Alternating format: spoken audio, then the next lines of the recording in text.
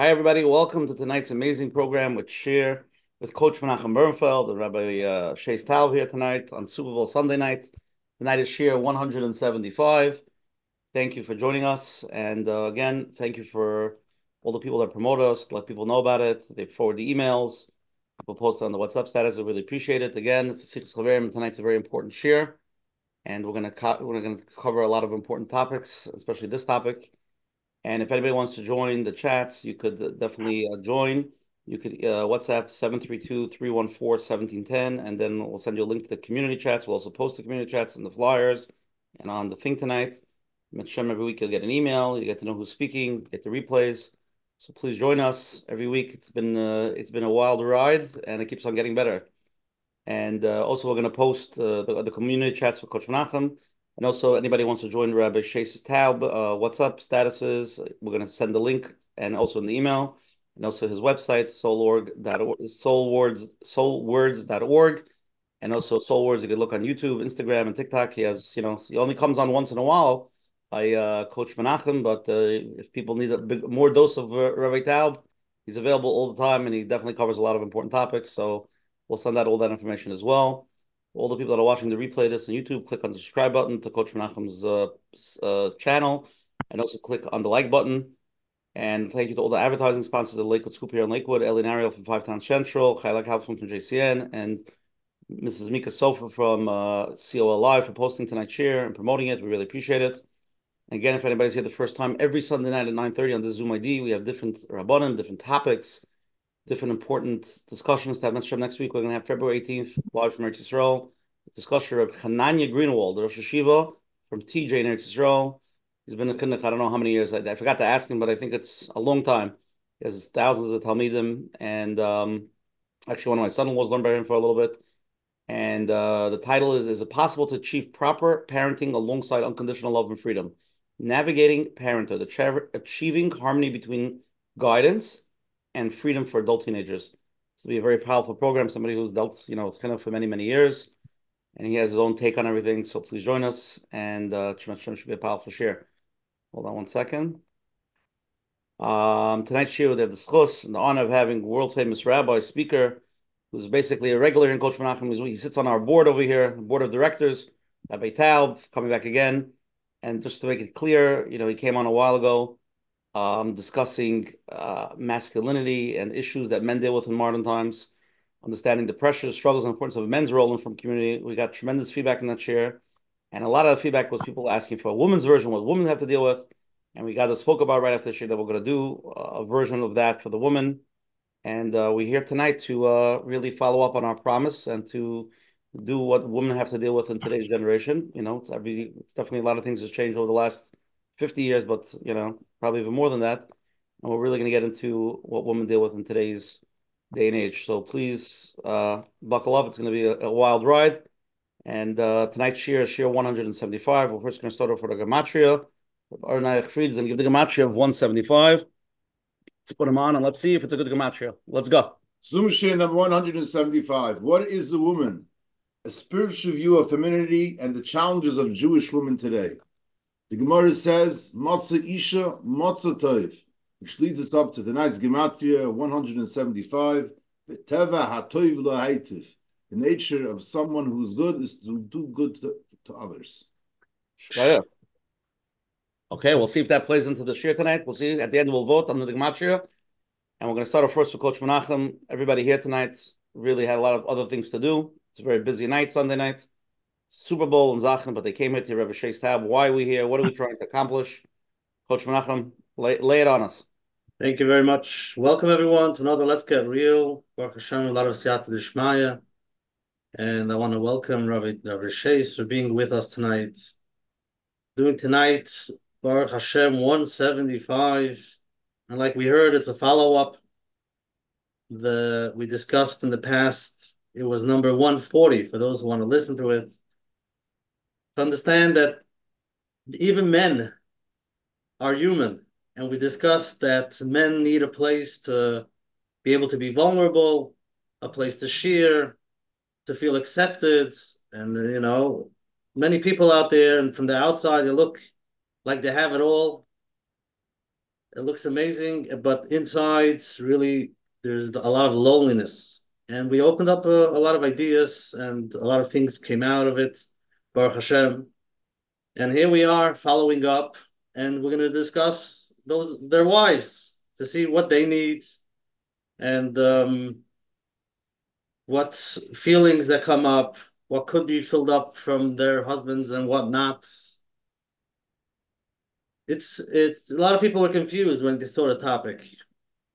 What is a woman? They were like, why are we talking about this? Or why are you talking about this? What kind of question is this? And all of those questions that came up. Ultimately, what we're looking for is everybody wants to do their tachlis on this world. We're here for a reason. And Hashem created us the way we are. And everybody has a role, a tachlis. If we know what the tachlis is and we feel we're accomplishing, we're towards that tachlis, we feel fulfilled. We feel we're doing the right thing. Now, a lot of people might not be happy where they are and be upset, or maybe pointing some fingers, trying to change, trying to be in a different place. The example is like a puzzle. If one piece doesn't want to be where it belongs, it wants to be somewhere else, it just doesn't fit. We're all here together in that puzzle, and we all have our own mission. Many people go into marriage thinking that after they get married, their spouse is going to fill them up, is going to fill up that part that they're looking for. Afterwards they'll have shleimus, which is supposed to be that way. But many times after a while, they're still walking around with that piece that they're missing, whether it's loneliness or different things that they feel, and they start pointing fingers. If only my spouse would, if only they would do this, if only that, then I would be good, everything would work out. But not realizing that sometimes it's something that others cannot fulfill, and it's something that we have to work on. But that's really a question, and we'll probably talk about it tonight. When is it legitimate? It's a good complaint to say, they're not doing what they have to do, and they're not part of it, or they're doing what they have to do. Your spouse is doing great. It's something that you feel you need to work out, whether it's with a therapist or a rabbi or somebody, to discuss what's that piece that you feel you're missing. So, in Mitzvah, we should have a lot of siyata d'shmaya tonight, and thank you again, Rabbi Shais, for being here.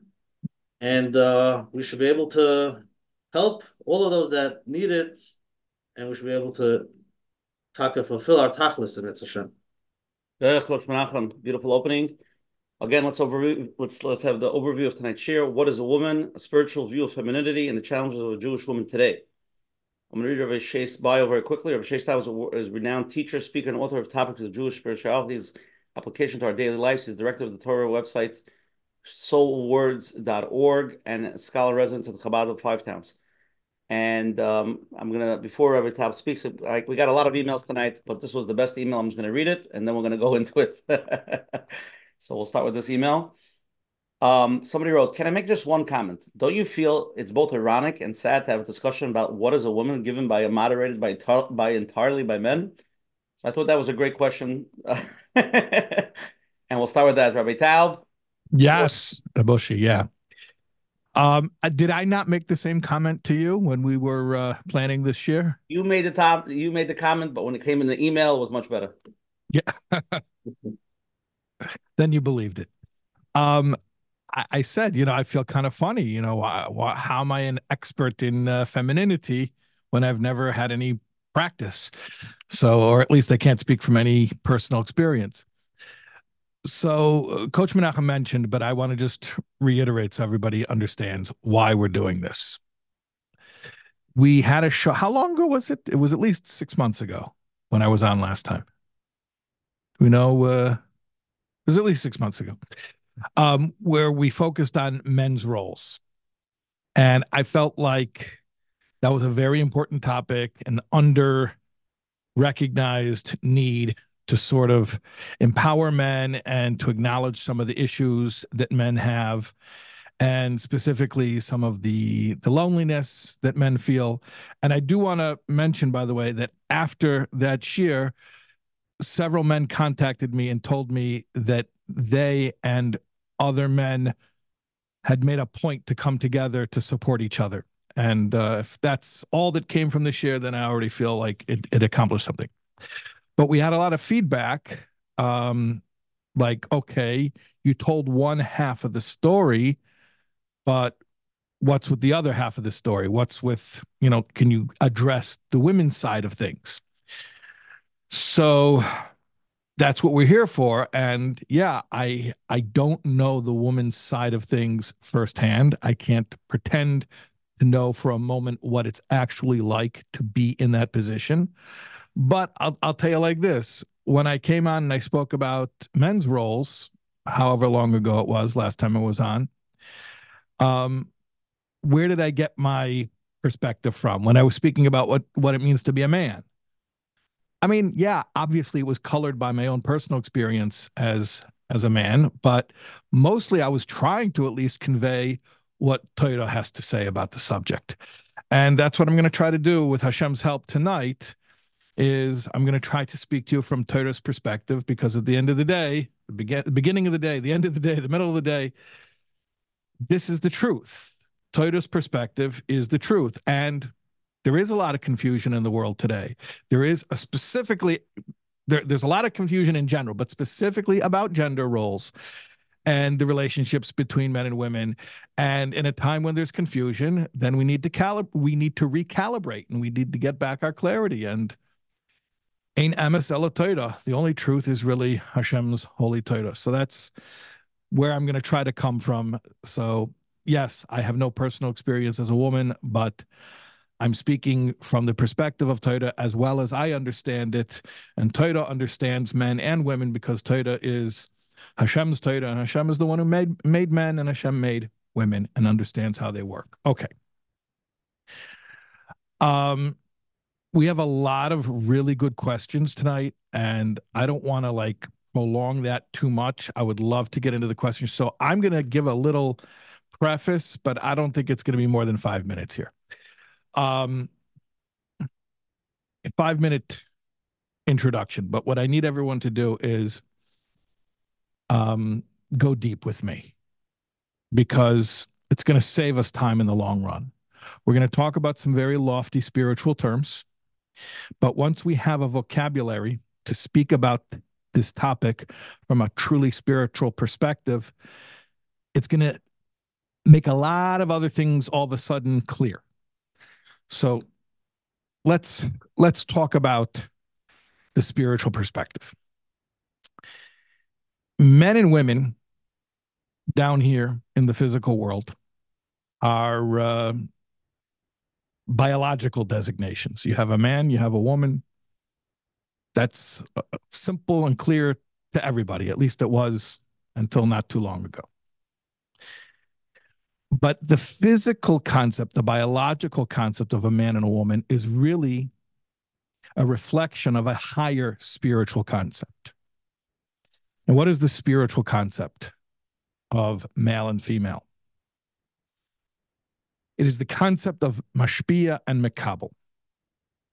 Mashpia and mekabel is often translated as the provider and the recipient. But it's a little bit misleading to call a mekabel a recipient. And I'll tell you why. Because when you describe someone as a recipient, it makes them sound very passive. It makes them sound like they really have no contribution. They're just there to receive whatever it is that the provider provides. But the way that Torah explains mashpia and mekabel is that the recipient actually has a very important contribution and a very important role, and in some ways a role that's even more important than the initial provider. I'll give you an example that's not gender specific, but it's mashpia and mekabel in a different context.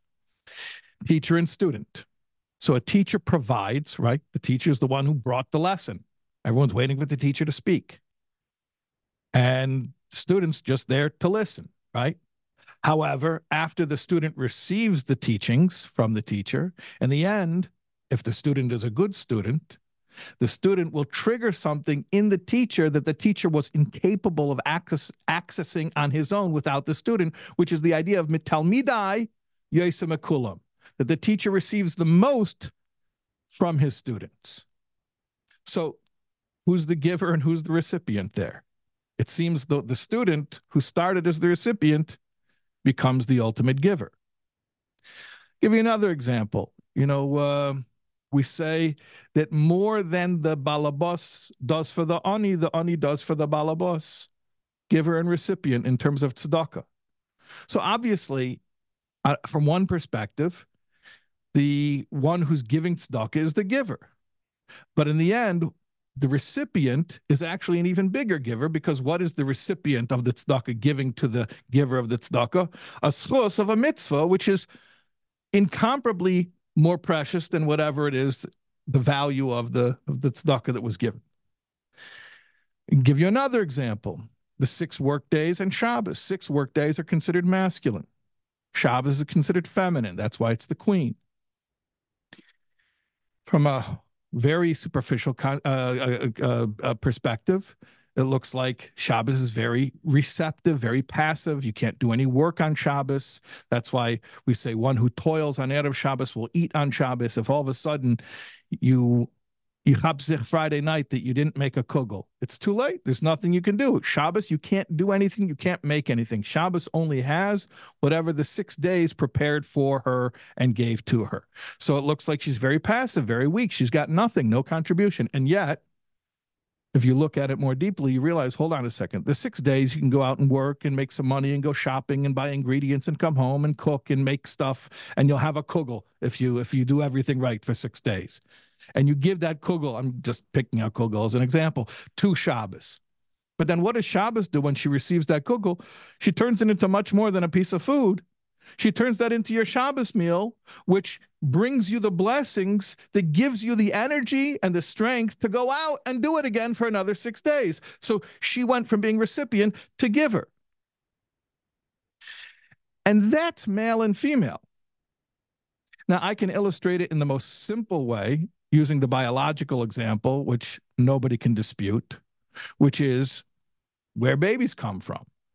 The male has to initiate, but I'm saying the male provides the biological material, the DNA, but the woman's the one where gestation takes place. She develops it, and she turns it from this microscopic cell into your baby with 248 limbs and 365 sinews and a smile and a personality and a name. So she's a recipient at first, but then she ends up becoming an even bigger giver. Okay. So that's the deep explanation. Now let's talk about it in very practical terms. In very practical terms, when you have a man and a woman in a relationship called a marriage,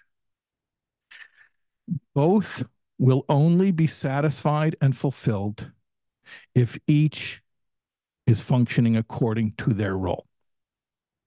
And that means that when it comes to their interaction, men need to be the initiators. That means, I'll put it in very simple terms, when a man comes home from work, and I mentioned this 6 months ago, or whenever it was I was on last time, and I said to the men, when a man comes home from work, as much as you might feel beaten down from the world out there, you have to come home as a provider. You have to come home and bring the emotional energy to your wife. Show her that you care, give her energy, give her focus, give her attention, be a giver. And then what does she do? She takes that energy that he infuses within her, she gets filled up, and she almost, like, you could compare it to pregnancy, really. She takes that little bit of energy that he puts into her just by sitting and having a cup of tea with her for a half an hour, or even, shorter time. I mean, it doesn't have to be a huge investment, but he focuses on her, gives to her for a while. She gets filled up. She becomes pregnant with that energy, and then she can fill the entire house with Warmkeit and Lichtigkeit, and you have a house where your children are happy and everybody's happy, and it's a good place to be. But it started from the man's initiating, but the woman is the one who upgrades it and amplifies it incomparably to make it what we know as a functional household. So this is where a lot of the problems come in. And we're going to talk about this because I want to get to the real life questions.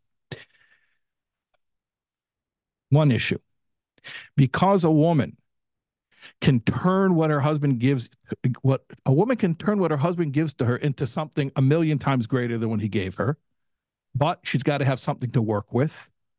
What does a woman do when she's getting nothing? He's not even giving her anything to work with. She can turn $1 into $1 million, but he's got to give her $1 to work with. That's one issue. I'm not here to give solutions just yet. I'm here to describe some of the problems. Okay, another issue. Because women are recipients, we don't talk about this very often, but there's a certain vulnerability in being a recipient. In other words, when you are the one who's taking something into you, you've got to have very good boundaries in order to not be invaded. So that's another issue about boundaries. And then there's another whole discussion, which is about how do women have fulfillment in ways where they're not necessarily recipients from their husbands or from anyone else? Is there a place for a woman to have a more masculine role and to be the initiator in any aspect of her life? Is that important? Is that acceptable? Can it be done without affecting the marriage adversely? And those are just some of the questions. I'm not here. I don't want to answer anything. I just want to put it out there as a framework. And now I think I'm ready to go into the real life questions. Okay. Taub, you laid it out there, and now we're going to get into it. Okay, let's start off with the polls, and then we'll take live questions. Again, if anybody wants to ask a live question, please ask live. I want to mention tonight it's my wife's birthday, February 11th. So I want to give the $1 now. I gave it the shout out, and now I'm waiting for the $1 million in return. Okay, launch it. A billion. A billion. Okay, very simple questions here. Everybody can vote, even if you're a man, but we just want to get understanding. What do you believe is the most under-recognized source of stress for frum women today? 4 choices. Marriage, dealing with a husband. 2, kids. I don't know, why does this keep happening every week? It doubles the question, Menachem, every single week. Yeah. 2 kids or 3 finances. The other one was supposed to be really just social issues, but I don't know, for some reason it doesn't come out. So we're just going to deal with marriage. I see it. Yeah, I don't know. It doesn't come up on the screen, though. It doesn't come up on the screen? I see it on my screen. Yeah, not on ours. Number 2, what do frum women most wish their husband could learn better from their chassan teacher? That's a great question. First answer is how to listen. Second is how to show affection. Third option is how to help in the house. Fourth option, how to be a better example of the importance of davening and learning. Third question, what is the most important thing for a Jewish girl, for a Jewish girl to learn from their mother? What do you think will be the most important thing? Number 1, help develop a relationship with Hashem. How to develop a relationship with Hashem. Number 2, the value of tznius, modesty. Number 3, how to support their husbands. Or number 4, how to multitask and manage domestic responsibilities. 3 very good questions. And everybody, please vote, and then we will get to the results. I'll do them. I like that.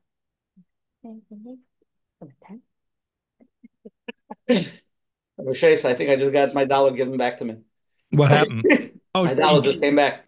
Just as $1, it wasn't upgraded yet? No, I gave him the $1. I was expecting the billion, but I just got the $1 back. Just the $1. Okay. The whole shares for my wife. She's the most amazing wife. Yes. I'm so thrilled to be married to my wife on her birthday. She's an amazing Eishes Chayil. Yes. And the whole share is in her honor. Can I get the billion now? Okay, let's end the polls, and then let's see what everybody voted. Share the polls. Here we go. Here's the answers, everybody. Okay. You said, what do you believe is the most under-recognized source of stress for frum women today? 45% of people believe marriage. 48% of people kids, and 20% finances. I don't know how those numbers work out, but basically, most people believe marriage and kids is like split, and 20% finances. Okay. The second question: what do frum women most wish their chassan teacher, their husband would learn better from the chassan teacher? 42% how to listen, 44% how to show affection, so pretty split over there. Only 10% how to help in the house, Mhm. and only 2% how to be a better example of the importance of davening and learning. Number 3, what is the most important thing for a Jewish girl to learn from their mother? 43% believe how to develop a relationship with Hashem, 9% the value of tznius, 33% how to support their husbands, and 15% how to multitask and manage domestic responsibilities. Wow. Wow. Very interesting, actually. Yeah. So I guess the Yeah. chassan teacher, we'll go back to the second question. Let's go back to the first question. It seems like marriage and kids is like a very difficult thing in today's 2024 for a woman to deal with. Let's get into that a little bit. A lot of pressure, yeah, regarding the parenting. And the woman is the one on the front lines who's dealing with it day in and day out. And, ask the men how many of them know the names of all their kids' teachers this year. Names of the kids or the teachers? Named names of their kids' teachers. Oh, yeah. No, I hope they know the names of the kids. Although, you know what I always feel guilty about when I go to the pharmacy to pick up a prescription, and they ask me the English birthday, and I always tell I don't know. I know I the always say Hebrew I have to call my birthdays. wife. I actually have it written on my phone. I pull it up so I don't have to call her anymore. Yeah. And also I very interesting when it comes to the chassan teacher question, it seems like the actual communication, the listening and affection is where they feel there's a lack. They feel like helping in the house and stop learning and davening, it must be the chassan teacher doing a good job. Or it's not that or important. or another interpretation is maybe there's a lack, but it's not as important to fill that lack. In other words, when you're prioritizing which there may be things that all need improvement, but where are you prioritizing? Which one do you want to improve the most? So yeah, it was basically a tie between listening and showing affection, more or less. And the third question, also very interesting, like the developing a relationship with Hashem and supporting their husbands was like the main. They didn't feel tznius was something that the mother's big thing to learn from the mother. And multitasking and domestic responsibility, they didn't feel was like such a strong thing from the mother to learn. I was And surprised, but not it's surprised by that. Yes. The fact that the number one, far and away, the number one result of what a girl needs to learn from her mother is how to have a relationship with Hashem.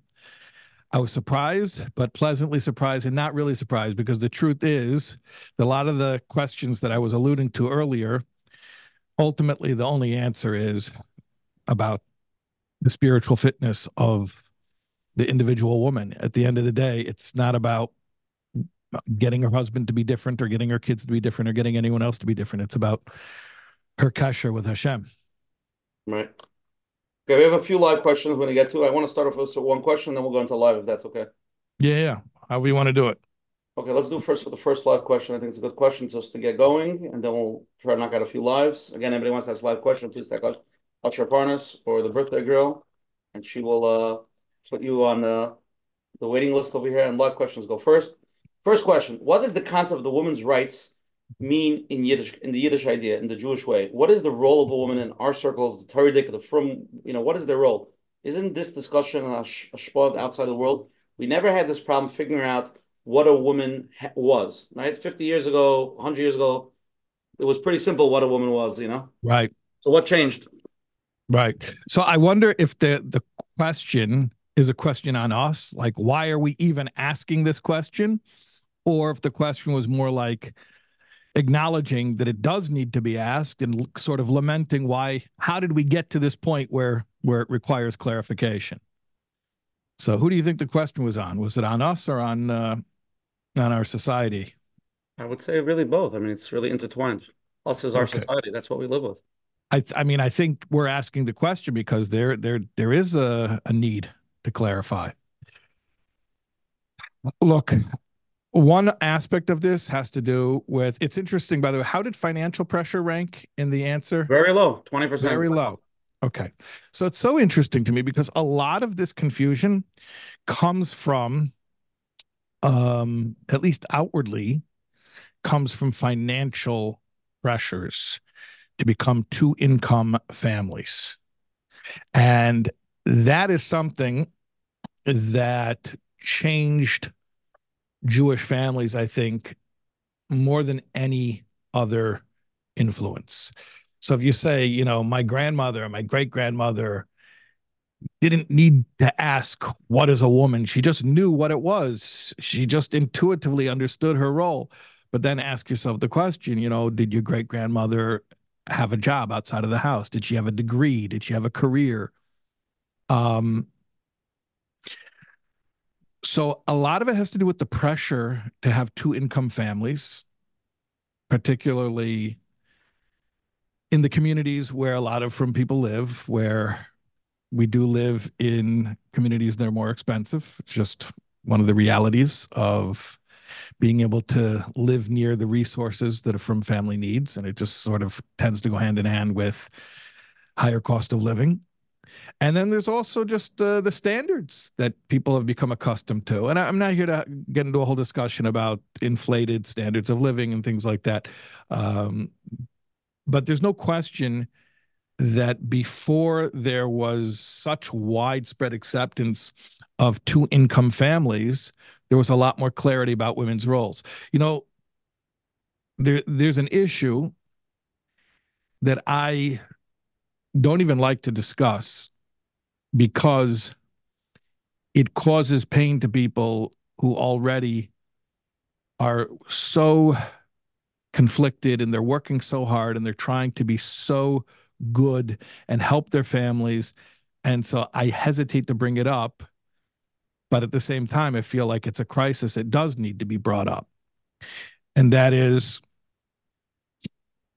think about Jewish children, babies, 50 years ago, certainly 100 years ago.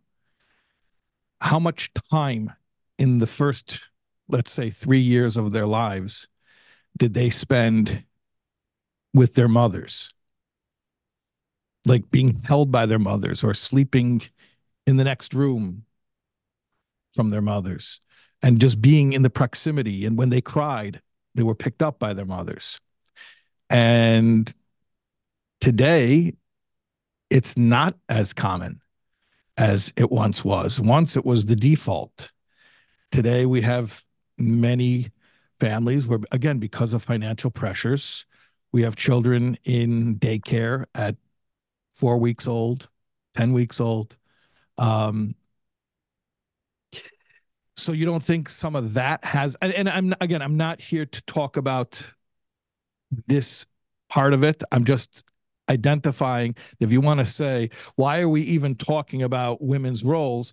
And I'm just pointing out, well, look at what we have today. It used to be so automatic. It was just understood what the role of a mother was. And today, there's that's not as common. So that's just one thing to keep in mind. But then there's another aspect of it, and that has to do with the relationship between husbands and wives.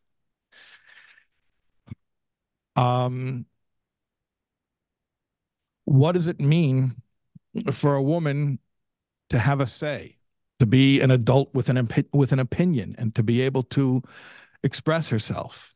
Is that a feminist thing? Is that a modern thing? Is that a non-Jewish idea that's crept into our society? Or is there a place for that? Is there a place for a woman to have an opinion and even to counsel her husband, and that's not only okay, but that's desirable? It's interesting. When Chava was formed from Adam Rishon, so it says that she was taken from Hatzela, from the side. Some people translate it as a rib. It's not really a rib. It's a side. It's his feminine side. But the Meforshim explained that Hatzela, the side, Adam's side that turned into Chava, is the same letters as Le'etza. Le'etza means for advice.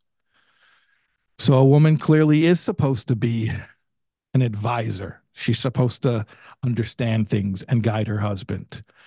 And we have to understand how that fits into a Torah family and a Torah marriage.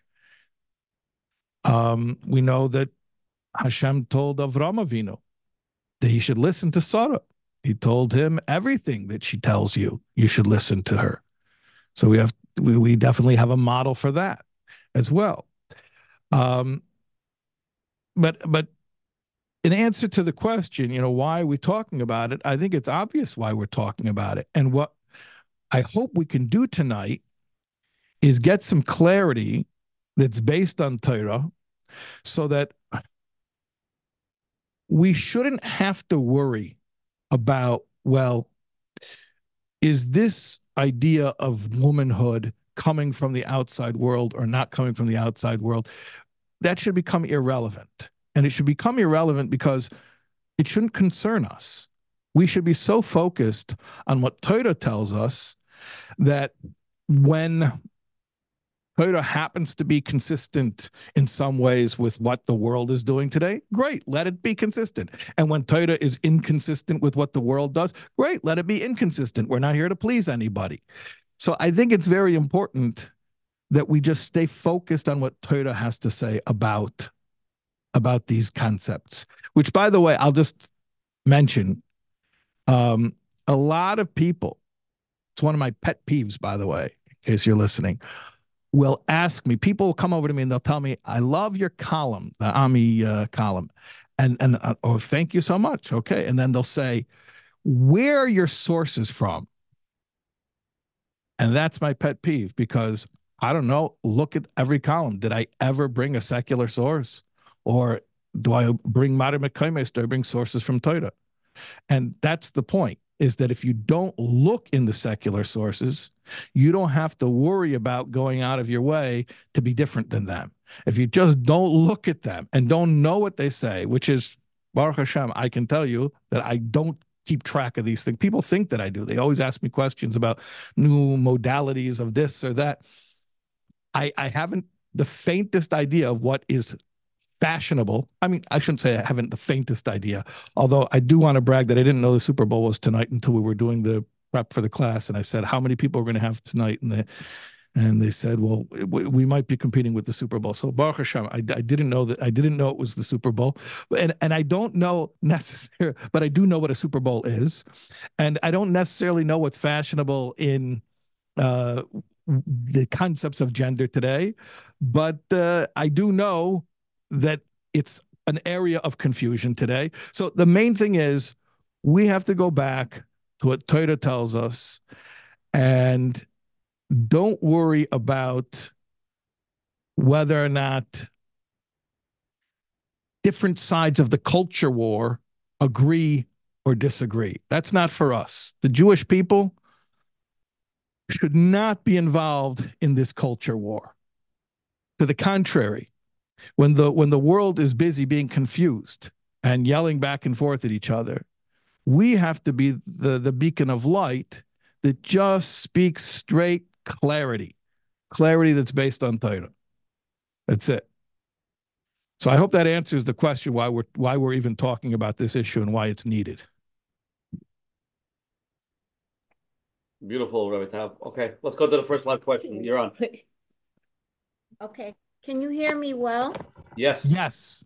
Okay. So firstly, thank you, Rabbi Taub. I just want to clarify before I ask my question. During the introduction, it was mentioned that you are part of Chabad. Did I mishear? I think where it was mentioned is that I am the scholar in residence at Chabad of the Five Towns. Yes, Baruch Hashem. Because I just, on a separate note, I want to commend the Lubavitch Rabbi, and I did get to meet him in person years ago.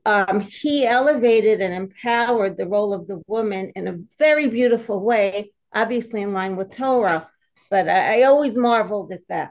So that's a side note. My question is this. I understand and appreciate your explanation of the woman's neshama receiving, taking in, right?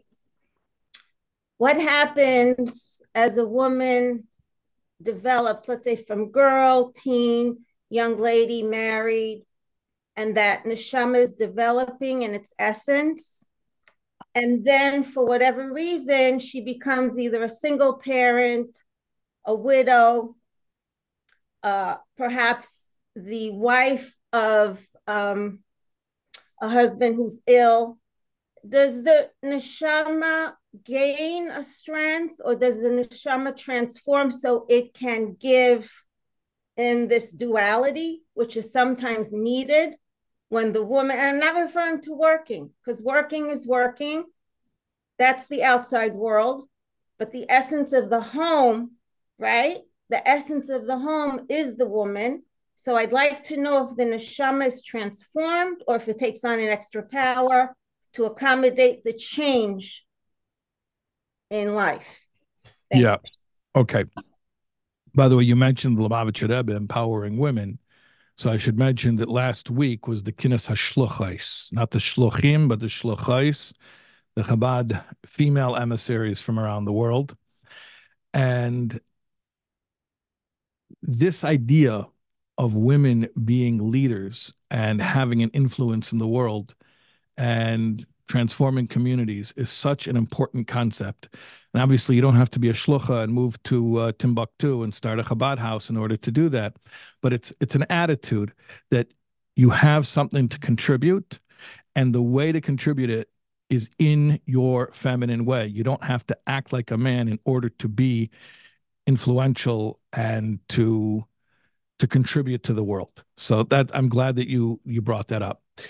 Your question sounds like you're referring basically to women who are in a situation where they don't have, or it might seem they don't have the male counterpart in their life. Like you said, either they're single, maybe they got divorced, or they're widowed. You mentioned where they have a husband, but he's not well. You didn't mention, but I will mention it. Sometimes they have a husband and he's physically well, but he's emotionally checked out. He's not available in the marriage. So it's almost like being a single mother. In fact, in some ways, it can be even worse. That's certainly a very, very common situation where you have women, and I want to tell everybody here that, okay, so let me just say this. Just so everybody understands, I'm not a therapist. I don't want to hear anyone's problems. I can't deal with hearing people's problems. It hurts me too much to hear people's problems. By some fluke that I've tried to get away from many times, I've tried to escape it many times, I end up hearing from people who are going through different issues. Okay. So I hear a lot. I hear a lot. So I just want to tell you something. If you're here tonight and you're listening to this and you're saying, I am a woman who either I don't have a man in my life, or I have one, but for all practical purposes, I don't have one because I'm completely alone. I'm taking care of myself.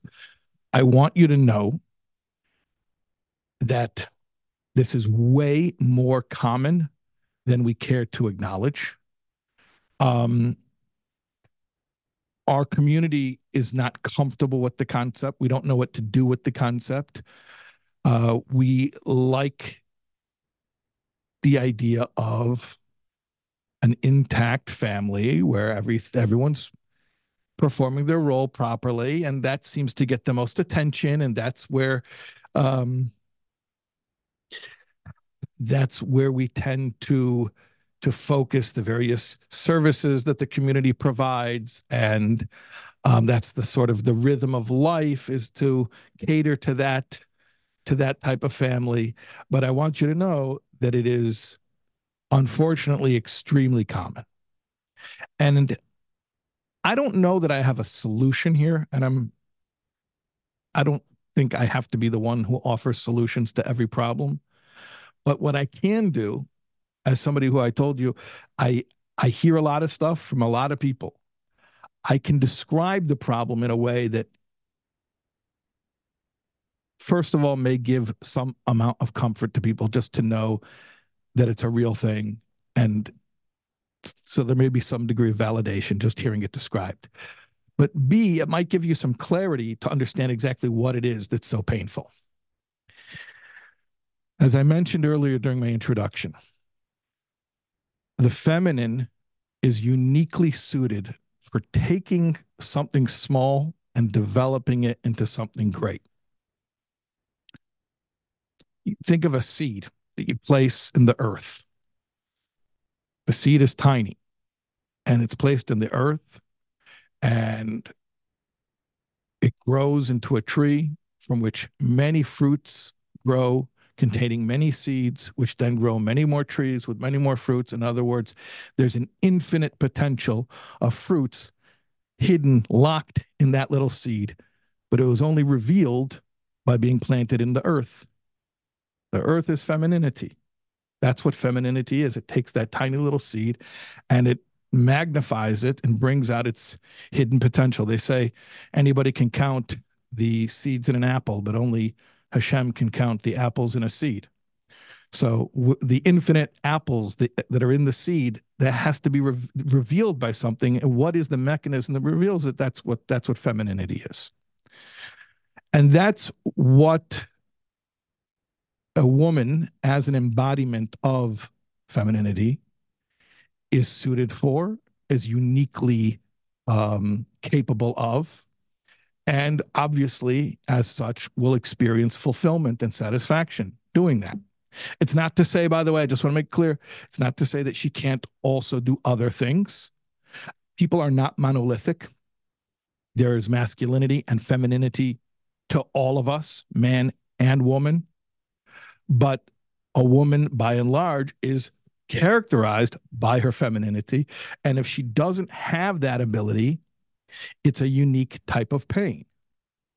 In other words, there's a hunger, there's a desire to receive something so she can build it and turn it into something much greater. And when there's no mashpia, there's no masculine counterpart to her femininity, then there's a great aching and longing. And I want to tell you just honestly, I don't know if that particular aching and longing can be replaced. I think it can be offset by other ways of finding fulfillment.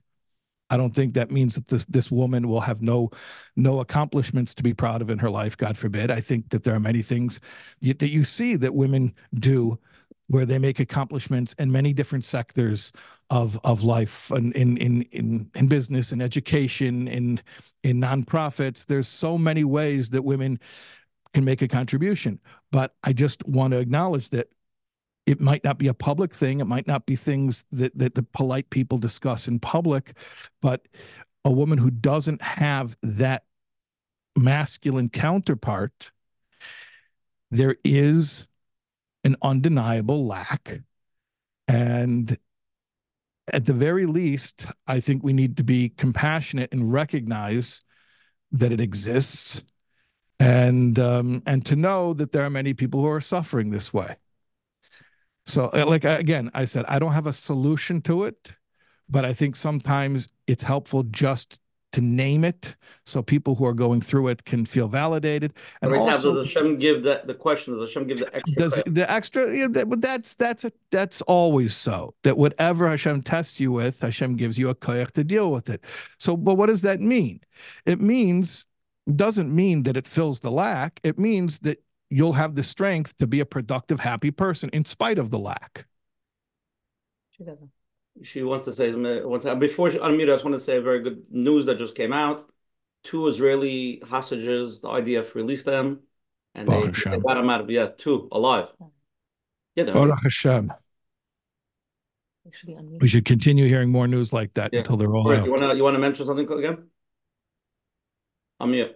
Yes, Rabbi Taub, thank you very much. You did answer a part of the question, but the core of my question, and this is with all respect to women who may still be single, who never got married, and I know plenty, and hope is on the way. I'm referring specifically when your role is changed from being a parent of a family together with your partner, and then things change, and now you have to give over that male and female energy. Right. We're not changing, we're not being feministic, but there's a need in the home. And you now have to stay feminine, but then develop this other part to raise the boys, to raise the girls, to get the kids married. That's a whole other type of energy there. Yes. I'd like to know, does Hashem grant us? So what your question was, does Hashem give the ability? See, I didn't understand what you meant. When you said, does Hashem give the ability? I thought you meant the ability to be able to get up in the morning and feel like there's purpose and that you can go on and survive another day. What you're asking it is a much more practical question. Will Hashem give the woman the ability to substitute and provide what the husband isn't providing? And the answer is, you know what? In some ways, yes. In some ways, no. And we cannot pretend that a woman who's providing, let's say you gave the example of raising her sons. We cannot pretend that it's the same. Now, will she be able to raise children who grow up to be healthy and happy and successful with Hashem's help? Yeah, we hope so. But let's not pretend that it's the same. Let's not pretend it's going to be the same experience for her husband, for the children.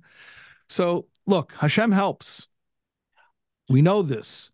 But at the same time, I think we do ourselves a disservice by pretending that we don't need a mother and a father. Of course we need a mother and a father. And if it's in a situation where the father's not being a father, yeah, Hashem will give strength to the mother and somehow she'll be able to do her best. But it's still her best. It's her best. And God willing, the kids will be okay. But it's still her doing her best. It's not the best that he would be able to do if he would step up. And I think we need to acknowledge that because, you know, there are plenty of women, like you're saying, who are filling this role right now. And I don't think it's right to tell them that the bar is being set so high that they'll be able to substitute and replace anything that's lacking that their husband's not doing. I think that's just unreasonable to even suggest that to them. I think what we can say, which is comforting, is Hashem will help you, that you'll keep your sanity, that you'll be able to feel happy every day. Hashem will help you that your kids will come out okay and that they will be happy. But should we pretend that she'll be able to do everything that a man can do? I don't think that's fair to place that on her, even if we're saying it in a nice way where we're trying to give her hope. Okay, Rabbi Taub, let's go to the next live question. Okay, you're on. Hi, thank you so much. I've been reading your column and really enjoying it.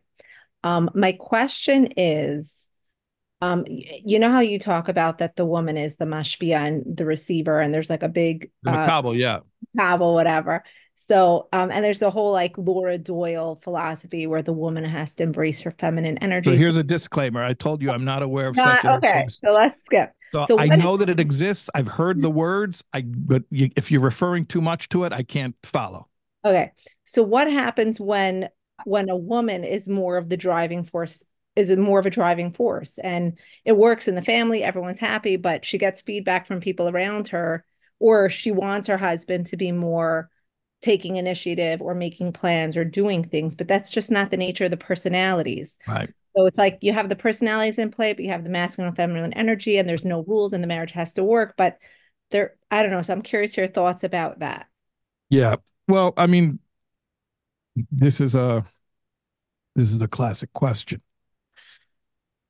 And I don't want people to misunderstand my answer here. And I don't want you to think that I'm saying that a woman should downplay her competency. Like if she's capable of doing something, she should stand on the side and wait for her husband to step up. I'm not implying that.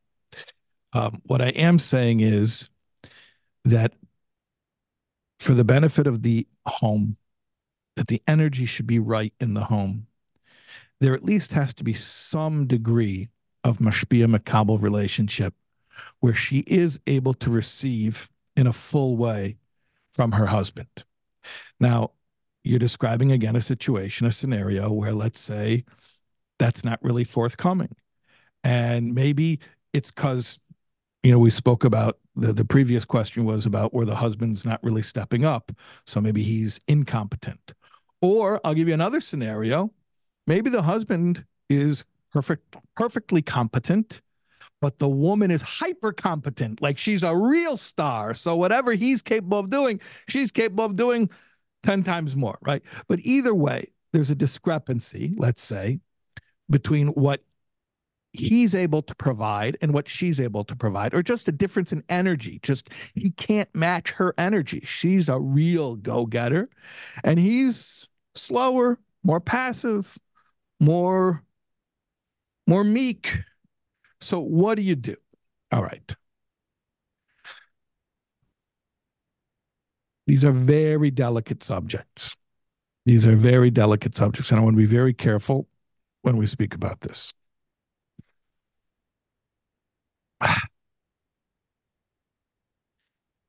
I think it's helpful for women to know how men work. So I'm going to describe something to you, and maybe you'll recognize it. Maybe it'll be new to you. But I just want you to listen without prejudice and consider the following. Let's say you as a woman have a complaint that you want your husband to be more of a provider. And I don't mean financially. I mean, that could be one way men provide, but usually when there's a complaint about being a provider, it's about emotional energy, taking initiative, taking interest, making plans, getting stuff done, whether it's practical or even just on a purely emotional level, being the one who initiates a conversation or says, hey, you want to go out for coffee? But a woman is complaining that the husband's not stepping up. Okay. So you want him to step up. Great. And I want to share with you a secret. He wants to step up. He desperately wants to step up. Why does he want to step up? For the same reason that you want him to provide, he wants to provide. And that reason is because that's how Hashem made men and women. Like I said before, mashpia and makabel. What if that's not the case? What if it's really not an issue in the marriage? You're saying it's not a problem? Everyone's happy? Everyone's happy, but it just... Then leave it alone. But because of like the nature of how things work, it like looks a certain way. But it's funny because I read the question to my husband and he said, what's the problem? So like if there's not a problem, well, if he's saying what's the problem, if he's saying what's the problem, and you're also saying what's the problem, I mean, you're saying I don't see a problem. Is that correct? Yeah, but it's more like, society looks at it a certain way. Don't worry about it. Don't worry about it. Don't worry about it. So you just shrug, just like if it works, it works, and don't even fall into this. If it works, it works. Always leave it. If everyone's feeling good, don't touch it. Don't mess with it. Don't mess with it. People will make a comment. I would, by the way, if I can continue here, I would assert that if it's working for him and it's working for you, then there is a mashpia makabel dynamic going on. And it just may not be in the way that other people can recognize, but that's irrelevant because we're not here to perform our marriages on stage for other people to be the audience and to judge whether or not they think it's a good marriage. But if you're both satisfied, I would argue that there is certainly some type of provider-recipient dynamic that is going on. It just may not be in the way that traditionally or typically we expect it. Spot on. Is that spot on? Spot on. Spot on. Okay. But I guess it's just like whatever my husband says, I like learned so much from him and gained so much from him. But when it comes to making plans or let's do this, or, I'll just say, I want flowers for my birthday and he'll buy me flowers. But then other people will be like, well, you shouldn't say that. He should, something like that. So this is great. Thank you for your honesty and vulnerability because it's an opportunity for people to learn. So you will not get flowers from him unless you tell him to get you flowers. So one person will watch that from the sidelines and say, what a dysfunctional marriage. He should be the man. He should find out your flowers. He should get it. You should not have to remind him, and he should come through the door with the flowers. Okay. And they're going to convince you have a dysfunctional marriage. God forbid. But what you're saying is that there is a healthy mashpia makabel dynamic in your relationship. It's just not about the flowers. Like you said, you learn so much from him. You do receive from him. You do appreciate what he gives you. And in fact, I would go out on a limb and I'll say right now, if you could trade and your husband could become a guy who gets flowers but doesn't provide for you in the ways that right now you're saying he does provide for you, would you switch? No way. I mean, No way. right. What I get No is way. valuable. What you get is so much more valuable. So that's very important to understand. That, and when I was saying before, if it works, it works. I said that just in general, if it works, it works, not knowing how in your particular case it works. But thank you for sharing so I can actually give an example. So you see here is a living example of how it works. He is providing. It's not flowers. It's not the ways that are very easy to sort of, people who are watching from the sidelines, they only see the most obvious things that are easy to observe. Like if a person gets up and they go to the store and they buy flowers and they come home and they bring the flowers home, that's very easy to see that. It's like you see the flowers, you see it happening. But the ways that he gives to you, you're saying are much more intangible. It's not physical. It sounds like it's much more spiritual, it's intellectual. Yeah. Right. So the outside observer doesn't see that. But you're not the outside observer. You're the one living it. And you don't have to see it. You're actually feeling it because you're getting from him. You're receiving from him. And that's why it's working. Right. It's just hard when there's I know I'm coming back to it, but when the outside world says, oh, like wait for your husband to come up with a suggestion or Yeah. Don't listen to them. He Don't doesn't listen to like them. that. When I tried these tricks on him, he just got annoyed with me and he's like, I don't play these games. Just tell me what you want. Yeah. So a lot of advice is inherently bad advice. And I'll tell you why. Because, and you said you like my column. So if you read my column more than 3 times, you probably realized already that I never answer the question. I answer the questioner. The question, you could have 10 people ask the same question. It's never going to be the same answer. You answer the questioner because each person is different. Each situation is different. A lot of advice that people give is one size fits all advice. Always bring your wife flowers. Always be the one to suggest where you're going to go out to eat. Always be the one who says which Colomite trip the family's taking. Well, that's one size fits all advice. That may not be applicable in your relationship. He doesn't want to do that. You don't want him to do that. You're not lacking anything from the fact that he's not doing it. In the meantime, he's giving to you in ways that for you are so much more meaningful that, like I asked you, would you want him to switch and follow the typical advice? You're saying, no way, I don't want him to switch. What I'm receiving from him already is so much more valuable. I don't need the stuff that the typical marriage advice is describing. So just always remember, every person is different. Every relationship is different. Do not try to live up to the general advice that's out there. Wow, it's hard. It's just hard to it's just hard to remember because if the way you're doing it is different than how everyone's saying it, you're just like, oh, am I doing it wrong? Like, am I not? Right. That's why, by the way, I started off, even though it bores everybody, I started off with the spiritual archetypes. Because here's the thing. If you start off with the particulars, like do this, do that, you're already wrong. Because if you have 100 couples, you're not going to have more than 2 or 3 out of 100 who are going to have the same actions, are going to be replicatable and reliably successful in their marriages.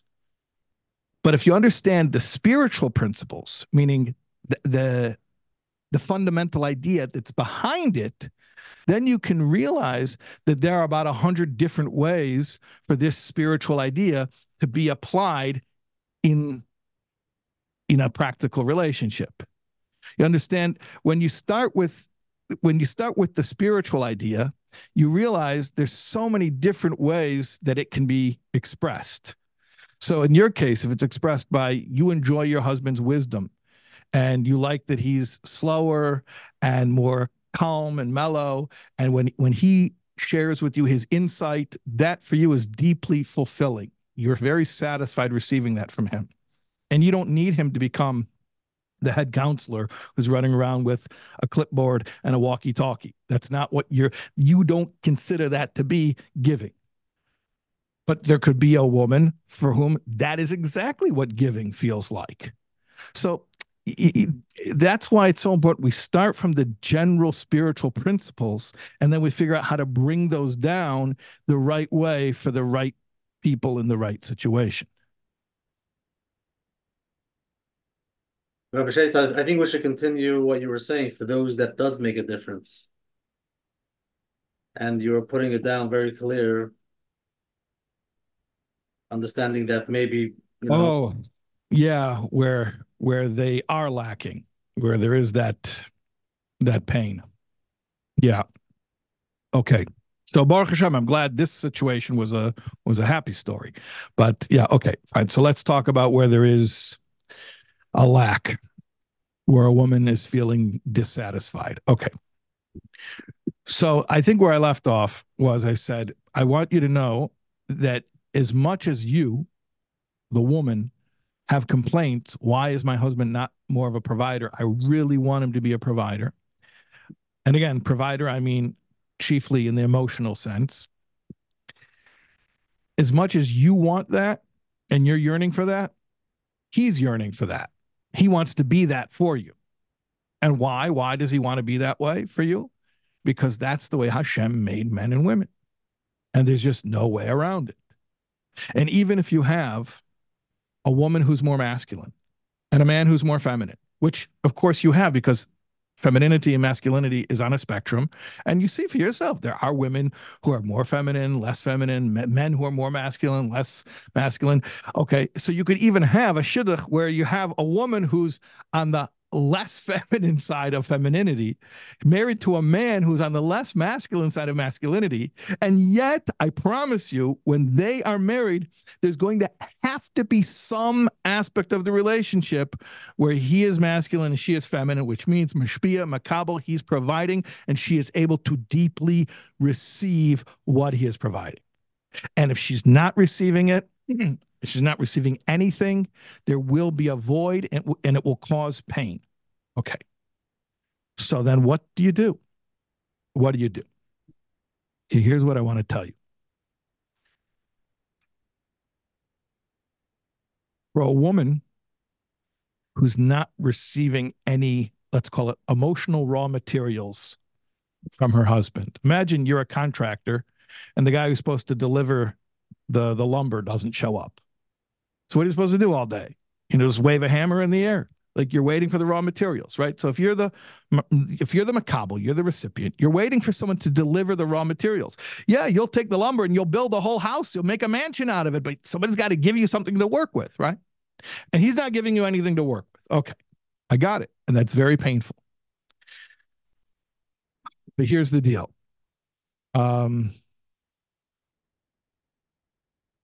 Why does a man stop giving? And I hesitate to share this because every time I do, I upset people. And I just, before I continue, I want to explain something. I'm not blaming women. There's no blame here. I'm just describing a situation which is painful for both sides. I'm explaining how it got that way, and I'm offering a possible way to break that cycle. There's no blame here. Okay, I want to make that very clear. A man stops giving for one simple reason: when what he is giving is not received. Imagine a teacher who walks into a classroom And the students are all listening with rapt attention, and there's eye contact, and they're taking notes, and they're asking questions. They don't have to sit there and be silent. They're asking questions. To the contrary, they're talking, explain this, explain that. And there's a lot of willingness, and there's excitement, there's passion. They're receiving very deeply from the teacher. And then they're making comments that show that they received it, because they're putting two and two together, and they're coming to new conclusions and new insights. And the teacher feels so excited, and he's giving and giving and giving. And when he leaves that class, he feels energized. Well, why is he energized? He was just working so hard. He was just giving himself. No, because when you're a giver, it doesn't deplete you to give, it energizes you to give. Okay. But let's say the same teacher walks into a classroom and the students are not listening, and they're chatting amongst themselves, and maybe they're checking their phones, and they're getting up and walking around, slamming the door, making noise. If this teacher has any self-respect, at some point he's going to say, you guys don't want to hear me. I'm not having fun being here. I'm leaving. And that's it. And he's done. So what happens is, again, with no blame, very often a man will come to a point where he feels that what he has to offer will not be received. And when he feels that what he has to offer will not be received, eventually he'll come to a point where he's incapable of offering anything. I want to make it clear, very often a woman will suspect that as being a punishment, that he's boycotting her. He's sulking. He's refusing. Okay, so then therefore you're going to get nothing from me. And I'm telling you that may happen in some cases, but generally speaking, it really just is a case of a provider feeling that there's no satisfaction in the recipient from whatever it is that he's providing, and he dries up. It's like nursing. When the baby is nursing, then you'll always be able to make more milk. The baby's not nursing, then you're done. You can't make more. So what do you do when you're in this situation, which is very painful for both sides and very dysfunctional? There has to be a way of breaking this cycle. And to break this cycle, very often you have to start with something minuscule, with something tiny. And that means to find something that he is providing. It could be the smallest thing, and receive it deeply, receive it fully, receive it with desire. It could even be something tiny, like comes home from shul and he says, you want to hear a vort? So instead of being put off or frustrated, like, there were 100 things I needed from you earlier today that you were totally nowhere to be found, and now you want to come in and tell me a vort. It's like, not the right time, not the right place. I'm not in the mood. All right. Instead of thinking that, you can think to yourself, okay, listen, no, it's not ultimately the thing that I want from this guy is he should tell me a vort, but I've got to start opening the flow. I need the pipeline to open again. And if I can take a trickle and I can pull it toward me, then there's something called momentum. And eventually it will build strength, and it becomes a virtuous circle where he gives more, it's received more, and then he's able to give more. So it's such an art, but the art of being a true recipient is finding something that the mashpia and specifically an inactive mashpia is providing, however minuscule, and receiving it deeply with desire so that it triggers more of that provider's instinct in the provider. Now, having said that, I want to make something very, very clear. Very clear. Because a woman is the recipient in this dynamic, she needs safety. When you're the recipient, when you're the one who's allowing the energy into you, so then you need to be safe. When you're the one putting the energy out, it just goes out there, and if it's received, it feels great. If it's not received, it feels embarrassing. Okay. But if you're the one where the energy is coming into you, if it's not good energy, it's actually very harmful. So here's the art. And I'm not jealous of being in this position. It's a very delicate balance. While you're trying to find that which your husband is providing that you can receive deeply, at the same time, you're not doing yourself a favor, and ultimately, you're not doing him a favor by having poor boundaries and receiving anything that is disrespectful or dangerous. So it's such an art. It's like almost like you have to do two opposites at the same time as a woman to be able to receive from your husband, because if there's no mishpia makabel dynamic, the whole thing falls apart. But at the same time, you can't be so open that you're receiving things that don't feel safe and don't feel respectful. And I think that a lot of what women need to be encouraged to do is to have enough self-awareness about what, I'll use the technical spiritual term, but hashpah.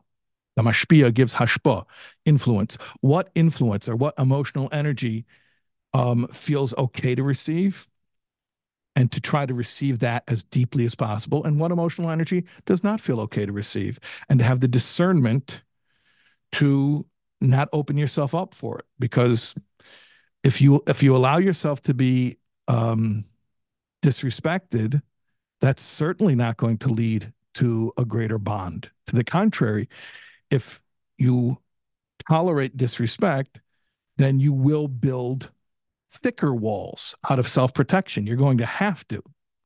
And then when you'll have those thicker walls, it becomes even harder to receive. And then you get more and more locked into this situation where he's not giving. And even if he were, you're not available to receive it because you don't feel safe.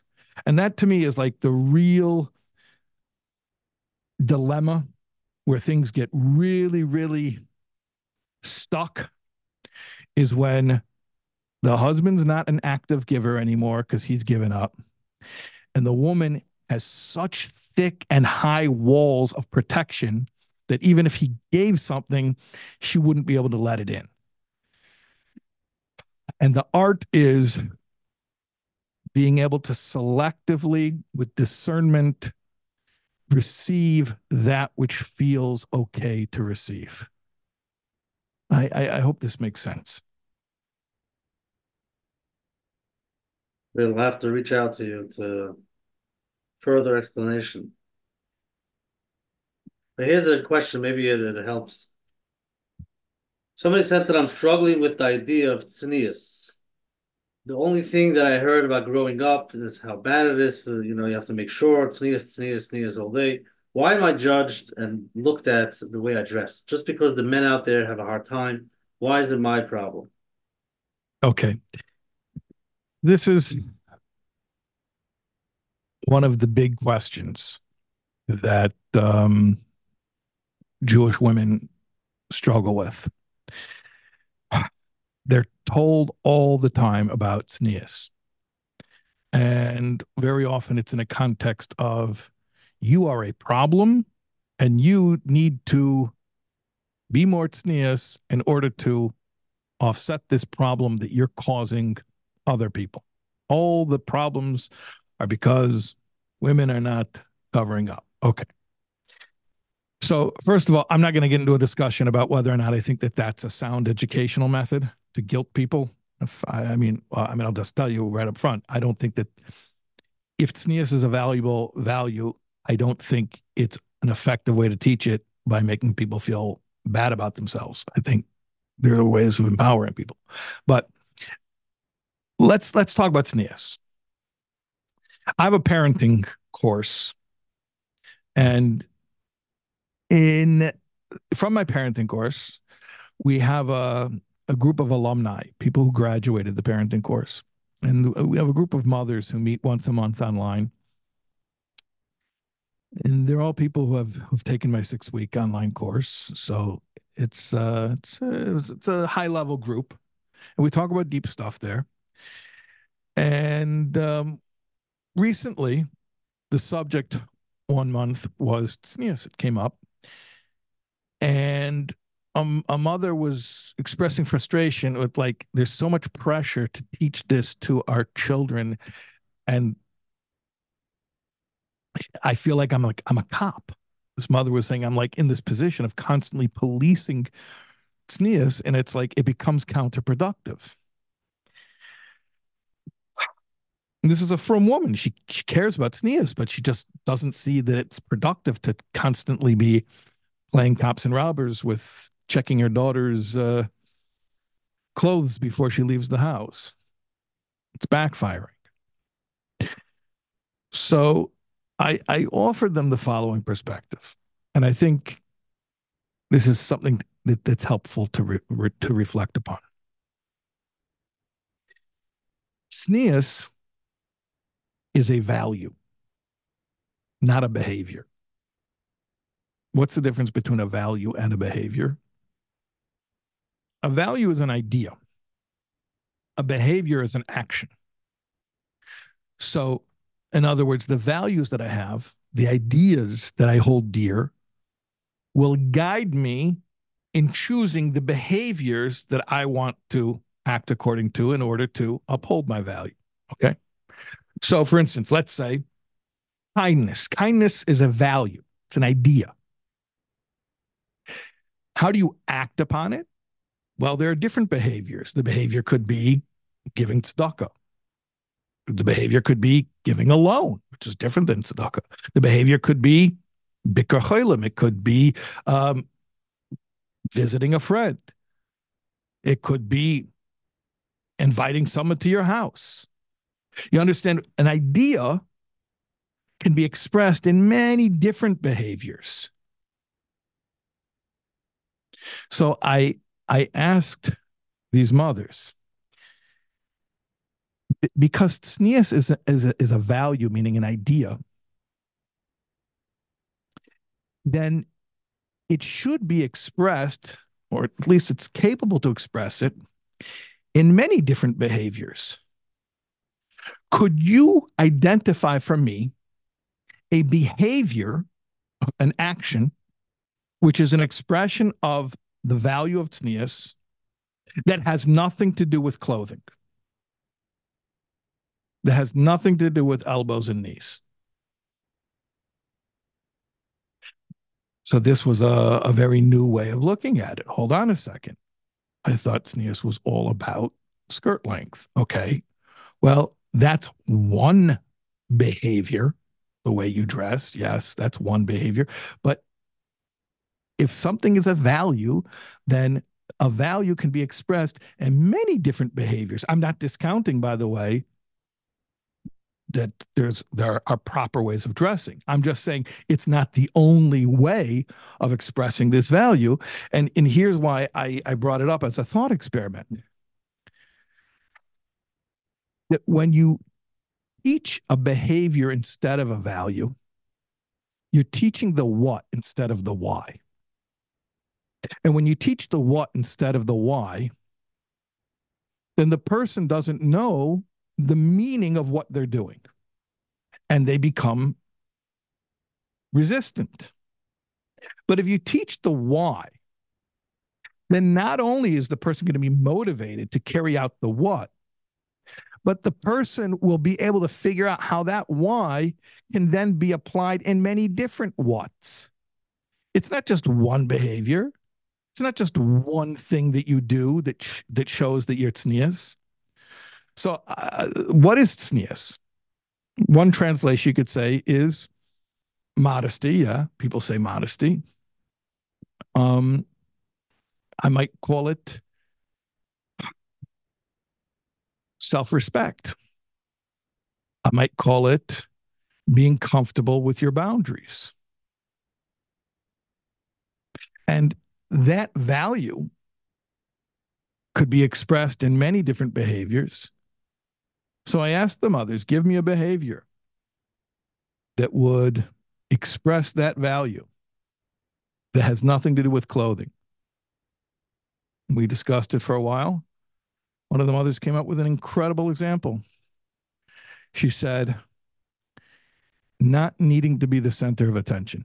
There's a group of people all talking, and people are saying interesting things, and they're getting a laugh, and they're getting a reaction, and being content just to be present and not needing to be the person that people are focused on and getting a reaction. Once she said that, it clicked for everybody. Oh, now we can start thinking about what tznius really means. Because we were locked into one very specific behavior, and it's almost like the whole concept, this beautiful concept of self-respect, of having firm boundaries, of dignity, which that's what tznius really is. It became reduced to this one very specific behavior, and then we were like locked into just the behavior, and we'd lost touch with the deeper meaning, which is a beautiful meaning.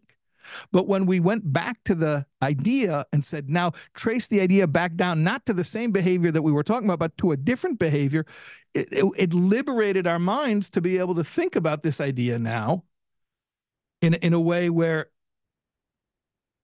there's something deep, there's something meaningful here. It's not just how many inches of skirt length. Yeah, that's one way that it's expressed. But there are so many ways that it's expressed. So I think we need to teach the why.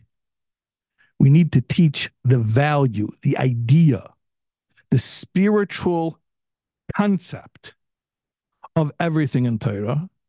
And then the what will become so much more pleasurable.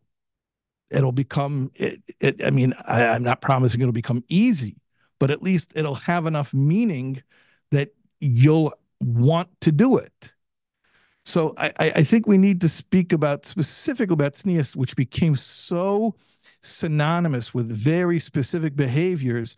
I think we need to re-educate ourselves about the subject as an idea.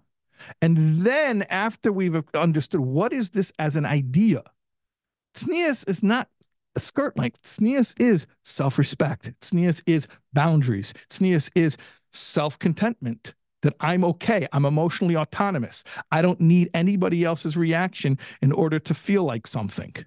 That's what it is. And it's a beautiful concept. And there's so many different behaviors that are influenced. A person who truly has the midah of tznius, that will be reflected not just in what they dress, how they speak, vocal tone, the words they choose, the way they walk, the way they think, even the way that the way they eat, the way they sleep. A value can be manifested in so many different areas of life. So I think this is just another example. There are many, many other examples, but probably the most egregious example of where a beautiful concept became reduced to its most observable, quantifiable, physical action.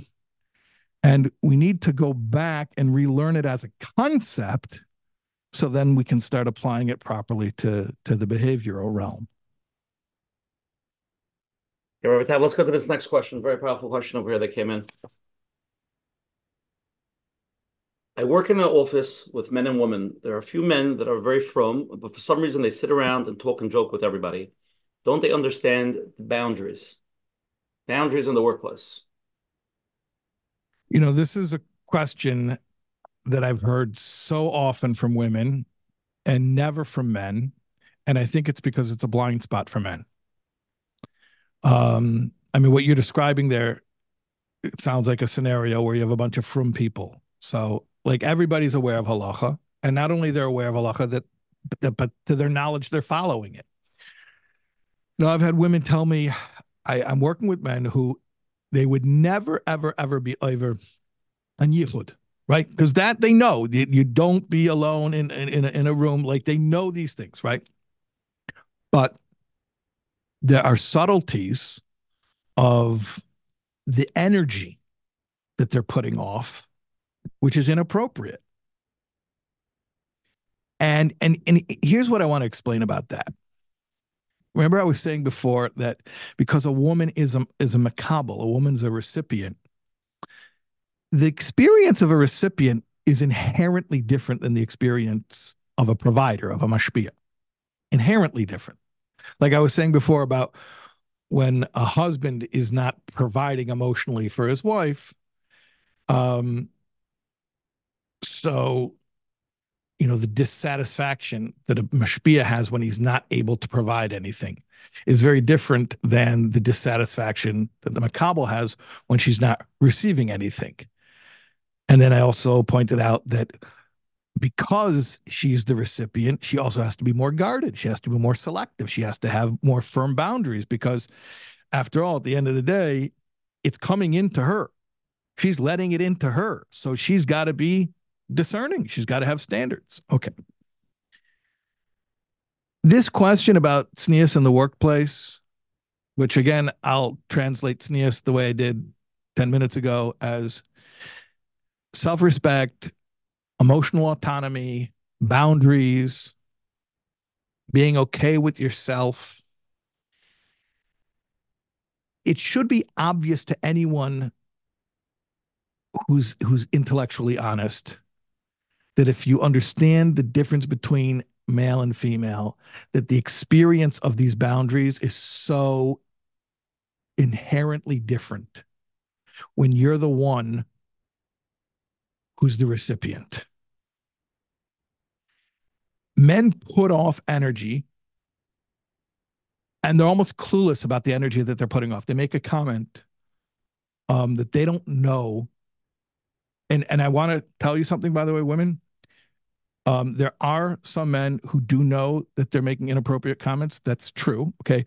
But there are plenty of men who do not understand that certain comments are flirtatious because they're personal.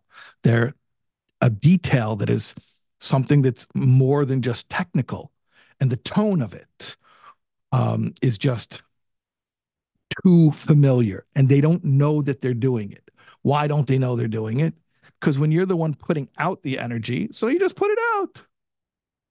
But when you're the one that's receiving it, it lands very, very differently. So what happens is it becomes the responsibility of women to be the ones to constantly enforce the boundaries.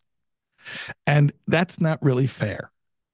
It's not really fair. That's why we need to educate young men to understand much more how careful they must be to not encroach upon women's boundaries.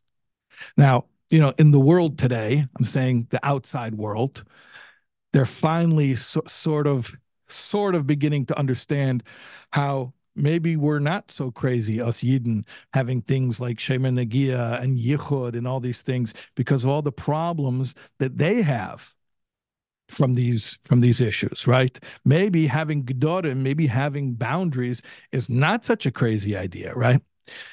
But on a more subtle level, even in very frum environments, there are ways of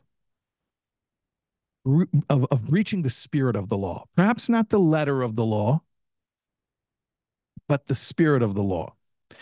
And we need to educate men, be much more aware of the fact that certain types of interactions are violating. What do I mean by violating? Violating sounds like such a scary word. I'm going to explain it very simply. If I accidentally walk into your house, that's embarrassing. But if you, a stranger, I'm saying, if I'm a stranger and I accidentally walk into your house, so I'm embarrassed. That's very embarrassing. I accidentally walked into your house. Sorry, and I leave. But if a stranger accidentally walks into my house, it's my house. I was sitting at the kitchen table having a cup of tea and a stranger walks in, that's terrifying. You understand the difference? One is embarrassed, the other is terrified. What's the difference?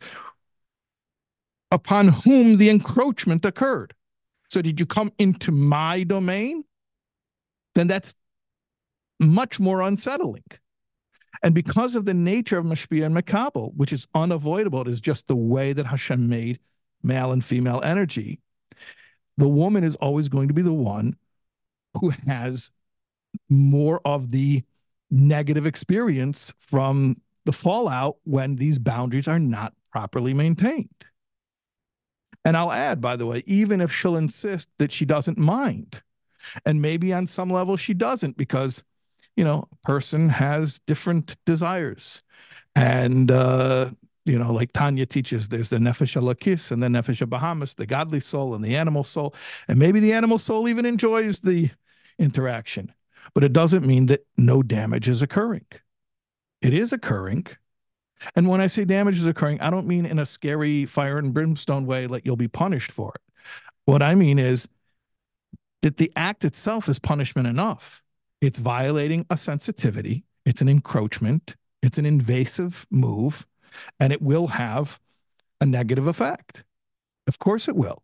Of course it will leave a negative effect. So, men, be more aware and more respectful of women's boundaries. Women, be more confident. Don't let anyone confuse you or gaslight you into feeling like you're being unreasonable by needing stronger boundaries. If you're thinking maybe perhaps you need stronger boundaries to be comfortable, I promise you, you 100% for sure do. If you're even considering maybe there need to be better boundaries, then there for sure do. And you should never feel embarrassed about asking for that respect. And somebody who can't afford that respect, that's not a safe person. Rabbi Taub, very, very deep. Beautiful. Okay, let's go to the next live question. You're on. Hi, Rabbi Taub. Thank you for coming with us again. So my question is more on the Makabel Mashpia relationship in the dating scene, in the dating stage. Is there anything, that people going out together could enhance their experience together, in dating, knowing the mechanics of Mashpia Makabel? Yeah. And is there a way to, because I mean, usually it's the man that does everything. I don't know if it's sneas or not sneas to get anything back on a date. And is there a way to, like a test, someone could feel this is the one by having a Makabel Mashpia type of sense? Yeah. Like this is the one that's matches, this is the one that's meant to be. Yeah, I mean, what you're describing essentially is chemistry. And, thank God the way that Jewish people date is that the first thing we check out is values, because that really is the most important thing. But then after values check out, then there has to be some type of chemistry. And chemistry means that the man is the provider and the woman is the recipient. And even if she's a very confident and competent and skilled and proficient woman, she at least has some feel. Rabbi Taub, unmute. Rabbi Taub, unmute. Sorry. Yeah, sorry. I don't know why I muted. That even if she's very, very confident and competent and skilled and proficient, there has to be some area in which she feels that she's getting something from him. And for him, the deepest satisfaction is to know that he's providing that. So what does it look like? Like we were saying earlier, it could look like so many different things. It could be that he buys her flowers, like the woman who was saying before, like that's the classic example. He buys her flowers, and she was saying, I don't even care about that. I don't need that. In her case, she was saying he tells me things that are deep and wise, and to me that's so satisfying. It doesn't matter what it is. It could be he holds the door for her. It could be that he offers her insight. It could be he just gives her attention. It could just be Tell me about your day. And he listens well. But there has to be some energetic flow going from him to her. And if you want to talk about successful dating, what is chemistry? What does it come down to? In every single case, it is this. If it's not there, things always schlep. When it is there, things go smoothly. This is also, something that, I mean, I'm not a dating coach and I'm not a shadchan, but like I mentioned earlier tonight, for some reason, as much as I've tried to avoid it and get away from it, people come to me with a lot of issues in their lives. So I hear a lot of stuff. And no, I'm not a therapist. And no, okay, but Hashem seems to put me in a place where a lot of people tell me a lot of things. Okay, so I've probably been front row to, I don't know, thousands of shidduchim. And I'm going to tell you something. Very, very often, they'll have a good guy with a good girl. On paper, everything should work. The parents want it to work. The shadchan for sure wants it to work so they can finish up and get paid. But it's not going because he doesn't know how to initiate in any way. He's responding. He's following. And it's deeply unsatisfying for both of them.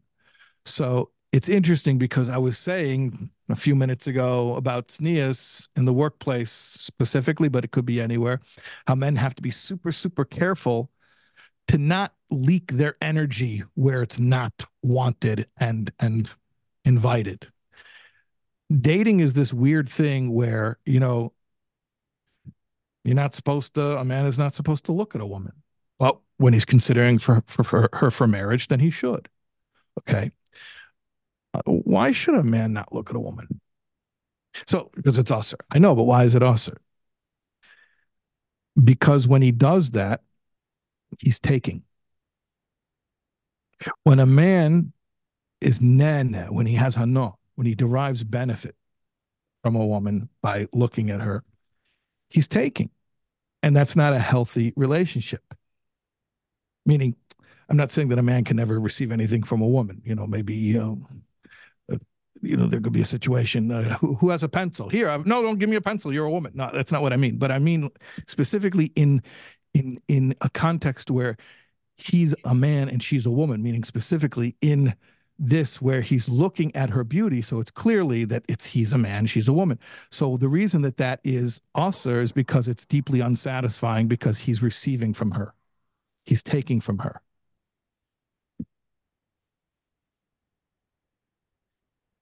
I spoke about this at length last time I was here, and I spoke to the men about the private relationship between husbands and wives on various levels and how important it is for men to be the givers and not to take, not to try to extract benefit or satisfaction. Okay. So here's the thing. The ultimate satisfaction that the giver receives is when what he gives is received. So here's the thing. If he's just going out with her and he's excited about the fact he's going out with a girl, that's a turnoff. Why is it a turnoff? Because he's receiving. He's just excited about the fact that he's got this nice girl with him. So he's taking from her. But if he's giving to her, if he says to her, "You look so nice. That's such a nice dress." He's giving to her. She feels that she's received something. When he feels that what he gave her is received, that makes him feel like a man. And then there's chemistry. So it's so important to realize that we cannot violate these ironclad laws. There's no, red light camera ticket that you're going to get if you violate it. You're not going to get a letter in the mail a week later, the picture saying that you violated Mishpia Makabel dynamics. Instead, what happens is things are just frustrating and disappointing, and nobody knows why. So the more we understand these spiritual laws, the more we can work with them instead of working against them. Okay, let's go to the next question, Rabbi Taub. Hi, sir. Hi, Rabbi Taub. Hi. Hey there. Listening to you earlier, I had that feeling that maybe listening to some of the questions of the women, and probably myself included, maybe there's some that just don't relate to the female role. That it could be their personality, but it could be the upbringing.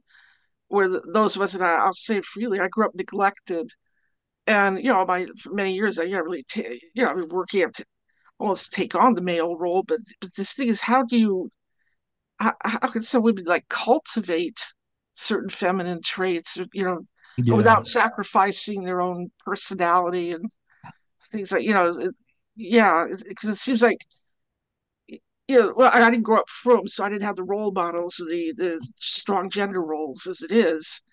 But I'm coming in, I feel like they maybe want this cute, I don't know, certain types that I just, that I don't, I'm not disparaging or anything. I respect, there are a lot of women I admire, but I know that I could never be like them. So how do you cultivate certain? Yeah.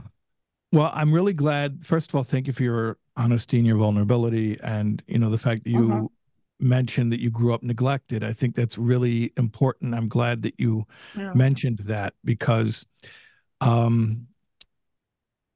let's talk about what happens specifically to a woman who's neglected, because it's damaging for little boys and for little girls to be neglected.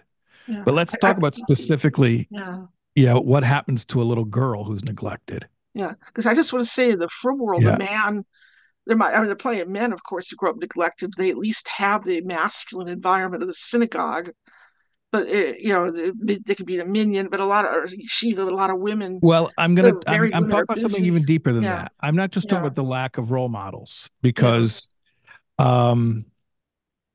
like you're saying, you didn't grow up in a frum environment, so even if you hadn't been neglected, you wouldn't have received a traditional Jewish role model. And yet that's not what I'm talking about.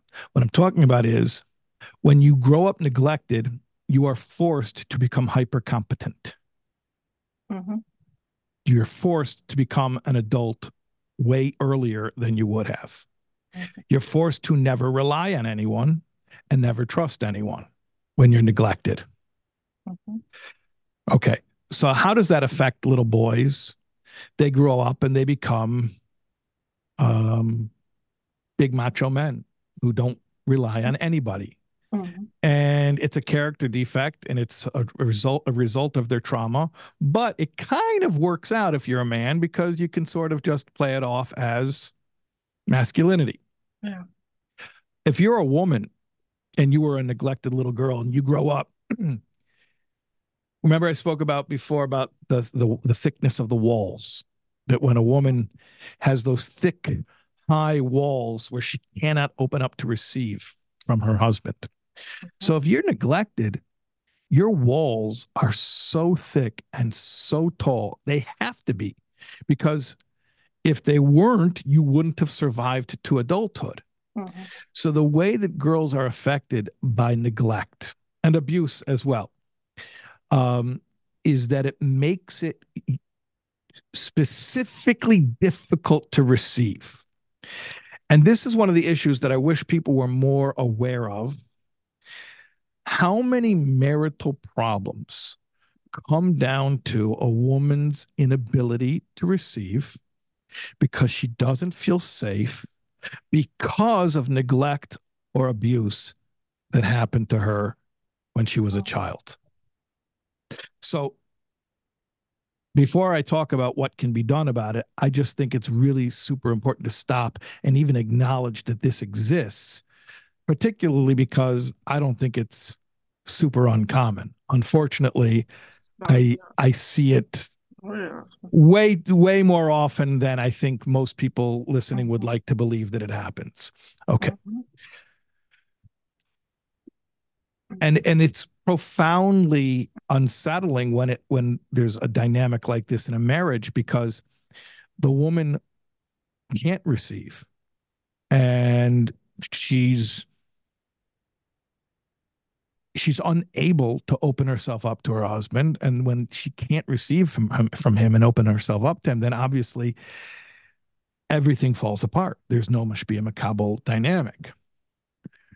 So I want to just reiterate, I'm not a mental health professional. I'm not a counselor. I'm not a therapist. I don't even read books about psychology. So people are going to say, why don't you speak about trauma and healing?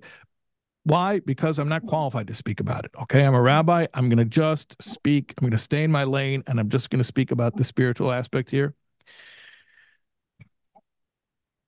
If you are a woman who finds it difficult to trust and receive, then it is very important to fill that with a rock solid trust in Hashem.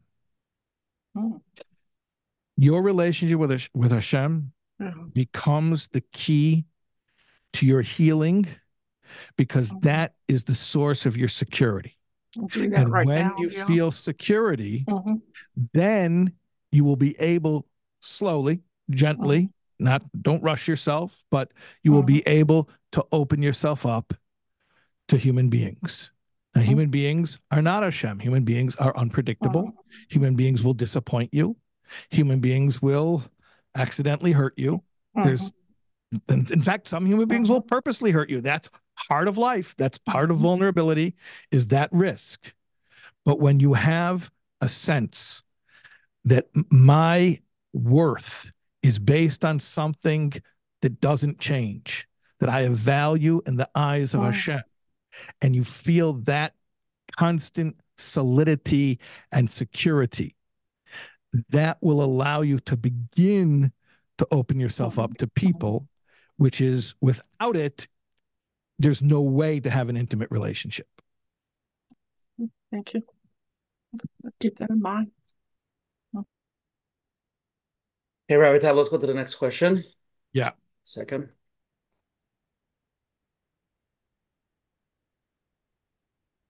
Yeah, hi. I wanted to ask, what's a woman's role when the husband is in an inappropriate websites or things? What's the Torah, what's the answer from the Torah for these women? I know a lot of friends. I'm not the only one, so I just want to know what the answer is. Yeah. And unfortunately, this is way more common as well than people would care to admit. It's rampant. And anybody who takes exception with me saying that it's rampant,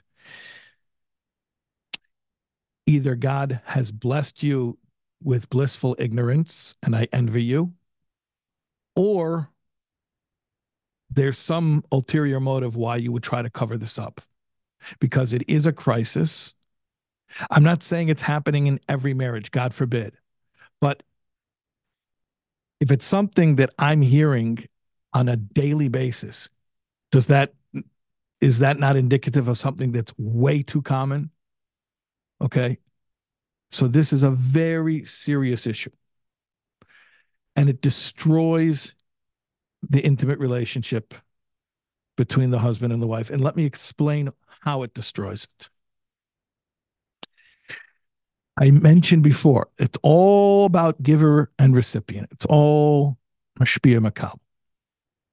When a man is looking at inappropriate things, whether it's real people or pictures or whatever, he puts himself into the role of a recipient. He's taking. He's not giving anything. He's not offering anything. He's purely just taking. That role that a man puts himself into, you think that he can just drop that and shed that and all of a sudden flip around and become a provider in his relationship with his wife? That's not what happens. What happens is he takes that same energy into his relationship with his wife, and he tries to take from her. He uses her or he attempts to use her in the same way that he's using the inappropriate websites. In other words, she becomes an object, she becomes a source of gratification, and he's completely selfishly just trying to take and take and take. Now, once that happens, you tell me how successful the relationship's going to be. He just completely inverted the whole Mashpia Makabel relationship. So I don't want to make people feel worse than they already feel, because a lot of the issue regarding this has to do with shame. And when people get stuck in shame, unfortunately, it doesn't make them change their ways. It actually gets them stuck in their ways. So I'm not trying to make people feel even worse, but I am trying to speak a truth that a lot of people need heard, maybe just because they're suffering in silence and isolation, and they need at least to have it validated that this is happening. So here I am being that voice to say, yes, it's happening, and it's so profoundly damaging to the intimate relationship. Okay. So what do you do if you're in this situation? I mentioned earlier that because a woman is a recipient, she has to be guarded about what she receives. She has to have boundaries. She cannot allow herself to be disrespected. I cannot give you step-by-step instructions of what this actually means on a practical level. For that, you will need to speak to your Das Torah and to be guided. But what I can tell you is that you need to be safe. You need to feel secure. You need to feel that you are not going to be subjected to anything that is humiliating or objectifying, whether it's being done to you or it's being done on a computer in the next room, or it's being done somewhere else, but it's being done by the person who you're sharing a life with. The number one thing I can tell you is you can't control what he's doing. You can't control what he's doing, but you have to feel safe. That is the number one priority. You have to feel respected, and you have to know what your boundaries are. And boundaries are very different than ultimatums. An ultimatum is to tell somebody, if you do such and such, then here's how I'm going to respond to you. Like, it's a threat, basically, an ultimatum. Like, if you do this, then I'm going to do that. And then, you see if they'll call your bluff. And they usually do.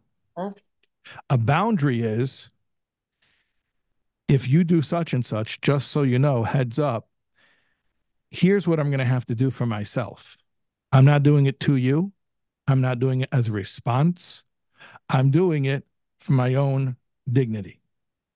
And that's what's extremely important in these cases, that you know what you're okay with and what you're not okay with.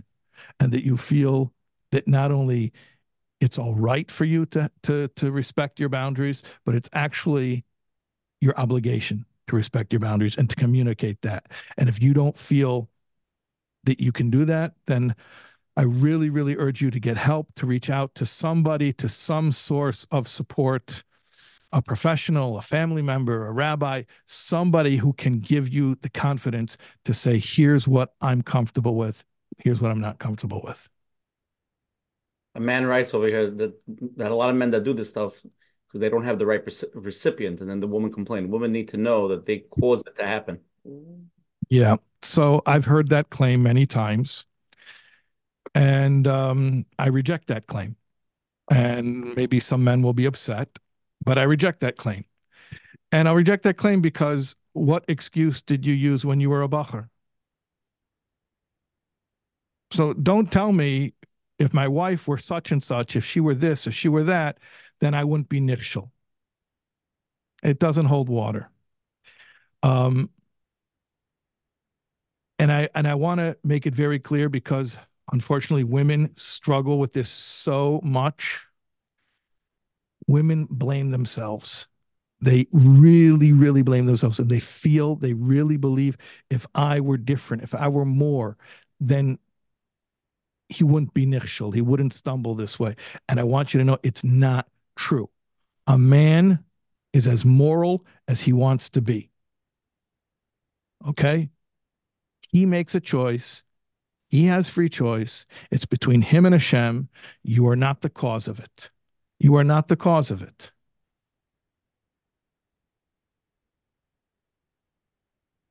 Okay, just one more topic on this, then we'll go. We have two more live questions, and it's getting late. Somebody said that based on your logic, there should be nothing wrong with a woman watching it. That's very interesting. It's damaging in a different way, but certainly not in the same way that it's damaging for a man. There are certain things that are damaging on an essential level because it is antithetical to who the person is. For a man, receiving pleasure from intimacy that's not the pleasure he's getting back from what he's giving is antithetical to his essence. And that's what makes it so damaging for him. For a woman, it's damaging, but not in the same deep way. Of course, it's damaging and it's forbidden and she shouldn't do it, but it's not an absolute perversion of her essence in the same way that it is for a man. And you see, when a woman is exposed to these things, it's very rare that that takes her entire ruchnias down. But every single day, unfortunately, we see how not only Bochram, but younger light who get attached to these things, it doesn't just become an issue, it actually takes down their entire ruchnias. So why does it have such a different effect on men than women? You see, it's more damaging for men than for women. Not saying it's okay for women. I'm just saying it's damaging in a different way. Okay, Rabbi, let's hop around a few more questions. It's getting late. Okay, unmute. Hi. Hello? You're unmuted. You could speak. Try it again. Unmute. Who's unmuted? Hi. His mic's not working. Okay. His mic's not working. Okay, let's get one more question in, and then we'll go to closing. So the mic starts working. Oh, 1 second. I've got one more person also.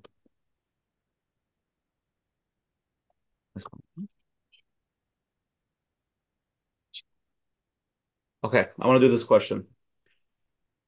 As a woman, I feel second class. Everything revolves around the learning of the men and is being raised b'nei Torah, making sure the boys are amazing tzaddikim, but the girls, they're taught to raise them to cater to the men, to take care of all the errands and run the ship while the men are sitting on the front deck. I'm just here for technicalities. A woman feels like she's more of a technical thing and everything is revolving around the man's role.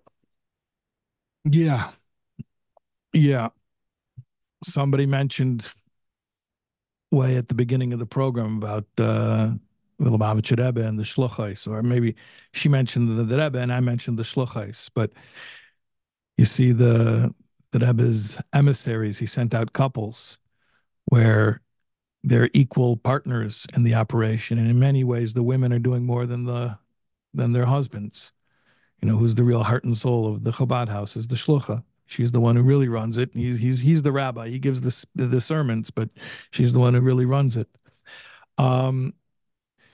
So I'll just speak very quickly about this, about women's Yiddishkeit and feeling like a woman's Yiddishkeit is only valued as an accessory to her husband. That doesn't really work. And I'll say that with the disclaimer of, if that's what you're doing and you're satisfied, then I'm not interfering. That's great. But you see that today it doesn't work. And what happens is, I've observed this, today you have women who are very, very bright, very sensitive, very deep, but their level of Jewish education is proportionately insufficient. And what I mean is like this, not everybody is brilliant. Not everyone's a genius.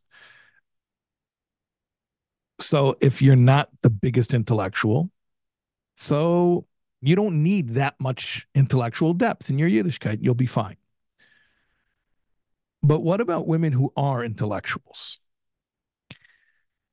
A man who's an intellectual, who was raised in the yeshiva system, generally speaking, will have been given enough intellectual substance within a Jewish framework that his Yiddishkeit is commensurate to his intellectual level. And yet we find so many times women who their level of capacity intellectually is way beyond what they actually have as far as their Jewish education. They have basic rudimentary technical knowledge, but not the type of depth that they really require. And then what happens? Sometimes they just become uninspired and things unravel from there. And then, God forbid, even their observance of practical mitzvahs suffers. Other times, they maintain what they have to maintain outwardly, but they look for intellectual stimulation elsewhere, and they become enamored with secular ideas and the latest self-help books, and they use that to stimulate themselves. And it's a disaster because, we mentioned at the very beginning of the program about women feel more of a burden regarding chinuch habanim, because the reality is that women are the primary educators of the next generation. So if women don't have a deep Yiddishkeit, conceptually deep, then they're not going to be able to raise the next generation and to answer the questions that the next generation is asking. And what happens is the entire Jewish people suffers from this. So in our day and age, it is extremely important that women have, and again, I'm saying commensurate to each person's ability. If somebody's not an intellectual, then fine, then they don't need to study such depth. But if you are a woman who is intellectually deep, then you need to fill that capacity. It must be filled. I'll just mention, at the risk of self-promotion, but I give a class in the 5 towns. Actually, I'll advertise 2 of the classes that I give. Mondays, 11 a.m. In Tanya for women. Wednesdays, 11 a.m. We learn Maimonim, Hasidic discourses. It's a women's class as well. And the level of study, I always tell my students in that class, because they don't know what it's like in yeshiva. So I tell them, I want you to know the level of discourse in these classes is beyond what the advanced rabbinic students are studying. And in case you want to test it out and see if I'm, you're listening and you're saying, is it really so deep? So I'll encourage you. You can go to soulwords.org. Here I'm really self-promoting. You can go to soulwords.org. SOULWORDS, soulwords.org. That's my website. It's all my shurim. Or if you have YouTube, you can go to youtube.org/soulwords, or you can go on Spotify or Google Podcasts or Apple Podcasts and go learn these classes, and you'll hear women asking questions and getting answers. So it's incredibly important that women are given, that women who have the capacity for it are given the depth of Jewish education that they are capable of receiving. And when they're not given it, that vacuum, that void, like I said, causes repercussions for the next generation. So it's incredibly important. And I've devoted personally, I'm not a woman, but I've devoted a lot of my attention and time into the education of women because it's that valuable. Okay, Gavaldik, Rabbi Taub. This is the person I was trying to get on before. They're calling in now, so they're unmuting. Okay. Hello, Rabbi Taub. Yes. Thank you for taking on these difficult issues and being clear and really helping so many people. My oldest daughter is 19, and I noticed that all of her friends are now entering the workforce, and they work in really sophisticated jobs. Fewer are going to college, but they're holding jobs with big responsibilities. They're not like teachers or a secretary. They come and go. And the schools, on the other hand, in high school, are so much more demanding of what they learn, and the pressure and the anxiety put on just to survive, to make it into high school, into seminary. There doesn't seem to be a correlation between what they're learning, preparing them to be functioning from women, and what they're thrown into at the age of 19 and 20 into these worlds of business and real estate and nursing homes and speech therapists. And it's everything seems to be that to succeed, what they're learning is not translating in the real world. I sometimes ask my daughter, like, the parsha this week, and we'll laugh about it. She has no clue. Like parsha, Rosh Chodesh. And I feel there's a huge gap as we get frummer and more to the right, and whatever you want to call it, and then what they also have to do to be these sophisticated women providers, whether they're yeshivish, the modern Orthodox, even the Hasidic world, of what's expected for a woman to be a provider and a mother and put together and pretty. Are we doing it correctly, and what could we do to help the girls transition and not just survive, but to really thrive and to feel connected? Yeah. I mean, thank you for asking that. This really touches upon what I was just talking about women's education. It's not fair to use women as a labor force. If a woman wants a career, far be it from me, I'm not judging. But to engineer a system which creates a labor force of women who are not Jewishly educated to the level that they're capable of being educated, it's such a short-sighted, it's such a short-sighted gain if there's any gain at all. And in the long term, who's raising the next generation? The Jewish people, we have survived all types of material threats, whether it was a lack of protection under the law, or it was actual active persecution, or it was just simple poverty. And we're still here. We're still kicking. So we know how to deal with a lack of gashmias. But I don't know if it's viable to engineer a lack of ruchnias and to say that, well, it's just the women, so it won't come back to bite us. It's already coming back to bite us. The level of ruchnias in a home is established by the akeres habayis, by the woman. And you see this. You have men who are sitting and learning all day, and the women are understimulated in their Yiddishkeit. It's not a formula for success. So some of us are going to have to make some difficult choices. It's going to have to be a spirit of Mesiras Nefesh here. Prioritize the ruchnias of women. And there's going to have to be a cultural change. If you could make one change in the girls' high school education, even seminary, to facilitate this, what would you recommend that could be done that a girl at 19 going to the workforce or 20 could have a skill that she has that's ingrained, that's part of her of who she is, that she could take with her? A skill? You mean a marketable skill? No. A ruchniistic thing. What could high school? Okay, good. What could the high schools do different into seminaries? Okay. What could the education system do? We can't change everything, but what would be one thing you would do? I'm going to get pushback for this, and they're going to accuse me of having a Chabad agenda. But I would say learning Chassidus, and I'll explain why. Because Limud Torah is a mitzvah for a man. If a man sits and he learns Gemara, he learns Nazir, and there's no practical application, he's doing a mitzvah, and he's connected to Chachmas Retzei Shel HaKadosh Baruch Hu. A woman doesn't have such a chiyuv, but she does have a chiyuv to believe in Hashem and to love Hashem and to fear Hashem. And how can she do that properly, especially if she's deep and sophisticated, if she doesn't have an education that teaches her who is Hashem?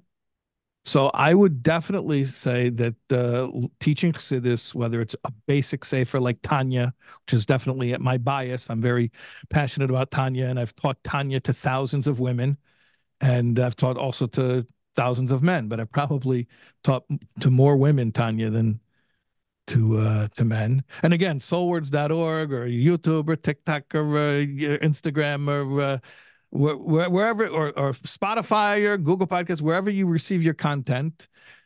But you'll go and you'll listen to classes that I'm giving, serious text based. Okay. None of this.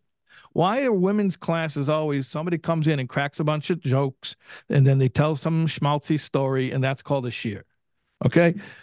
Text based study, real learning, so that the woman can have a deeply supported relationship with Hashem that is strong enough for her to transmit to the next generation. Thank you very much, Rabbi Taub. Yeah, thank you. Thank you. Okay, Shkoyach Rabbi Tal, first of all, coming on again and giving this was tonight's share was so powerful. Olam really loved it. It was we really ripped it apart very deeply. There's a lot more to talk about, and I don't know. We did the men, we did the women. Now we have to do men, women and men, children. I don't know. We gotta cover everything. And whenever you invite me, I'm here. This is one of my favorite places to hang out. Maskim is God the truth. God the truth. You always nasiv and ishma. You always say yes, and then we say, okay, what are we gonna talk about? That's right. That's how it always happens. You're like, do you want to come on? And I'm like, yeah. And then it's like, what are we talking about? That's the way it works. Okay, if anybody wants to join the WhatsApp chats, please WhatsApp 732-314-1710, and then they'll send you the link for the community chats. All the information gets posted on the community chat. So you go to menachembernfeld.com, sign up to the website. Every week he sends out the emails, the replays, and all the important information about Coach Menachem. Again, if anybody's here the first time, every Sunday night at 9:30 on the Zoom ID, we have different important topics. Please help spread the word. Next week, February 18th, we're going to have a deep discussion with Rabbi Chanina Greenwald, Rosh Hashiva from TJ in Eretz Yisrael. Been a chiddush for many, many years. He has, I think, thousands of talmidim. And the title is going to be, is it possible to achieve proper parenting alongside unconditional love and freedom? Navigating parenthood, achieving harmony between guidance and freedom of adult teenagers. It's that balance. We live in a world that we have to unconditional love and be there and let everything go. At the same time, you have to be a parent, and how to really deal with that guidance as more of the adult children, not, as he doesn't want to talk about little children more as a little bit as they get older. Very powerful. Please join us. Make sure everything is recorded on coachmenachem.com. If anybody has any questions, you can email coachmenachem@gmail.com. If anybody wants to get a hold of Rabbi Taub, but got a lot of text over the night, go to his website, soulwords.org, and all the information is there, and they can contact them there. And Hashem, tonight's share is 175. If you want to listen to it on the phone lines, Menachem set up his own personal phone number, 732-305-9011. Again, the new number is 732-305-9011. If you press pound, you listen to the most recent share, or you can put in the number of all the past shiurim, and you can listen to that share. And again, thank you for all the advertising sponsors, Lakewood Scoop, Ellie Ariel for 5 Town Central, Chayla Kaufman, and for Mrs. Mika Sofer from COL. I'm going to go to the closing first, the Menachem, and then we'll leave after 2.5 hours. Rabbi Taub to leave us with a powerful closing. Menachem, Rabbi Taub, tonight was very powerful. I'm very happy we did this share. We discussed it a while ago when we did the men's share. And I think there's a lot of important topics we really covered and a lot of clarity.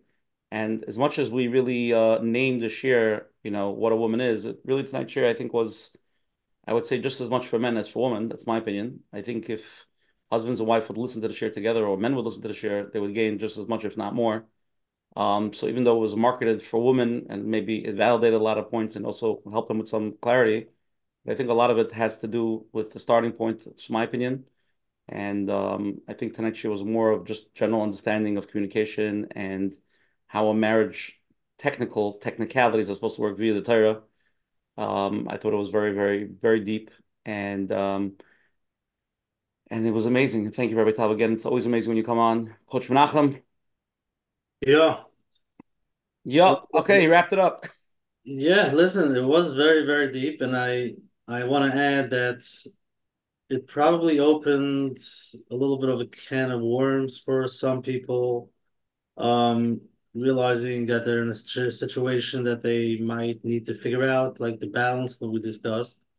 And it's not easy. Like, a lot of people sending messages, they're good ideas, but how do we start? The balance, to whatever needs to be done. And I would recommend find somebody to guide you, to sit with you, to at least help you start the process. And like we heard, if it's hard for a woman to accept, to receive, it could be there's a lot of emotional neglect or whatever neglect there is, and that's something that it takes time. Number one, to be aware of, and then to go and get the help. That's a process. Takes time. Not always easy. So Baruch Hashem, we're here. We can talk about it. We can put it on the table, and now we have to take the steps to heal, which many need. Now I see a lot of people sending questions. Send your questions, whether to me, to Rabbi Taub, and the Mitzvah Shem will get to answer them in Mitzvah Shem. So Shkoyach Rabbi Taub for being here, and Hashem should help us all. Thank you very much. Rabbi Taub, leave us with some divrei chizuk. Wrap it up. Wrap up 2.5 hours. Okay. So we were speaking to women, but we are all women. What? We are all, well, let me explain something to you. Hashem got married at Matan Torah. And who was his wife? The Jewish people. So we collectively, the Jewish people, are Hashem's bride. And as we explained, what does a wife do for a husband? She receives from him, and then she takes what he gives her and she gives it back to him in an upgraded fashion. So Hashem gave us this world. He put us here in the world. He gave us the Torah to know how to live in this world. And it's our job to take this world and make it a perfect world by bringing Mashiach. And then it's going to be the ultimate celebration. Amen. Thank you very much, everybody. Have a great night. I'm sure we'll see you next week. Same time, same place. Or Chanina Greenwald. Thank you for joining us tonight. And by the way, the Kansas City Chiefs did win the Super Bowl, if anybody didn't want to know. But really, on a positive note, there was really, I was very middle this year. The IDF went in and they got captives. It was unbelievable. It gave me such a chizuk. It's unbelievable. Baruch Hashem. You should continue to hear good news. Only good news. Okay. Yeah. Everybody have a great night. Thank you.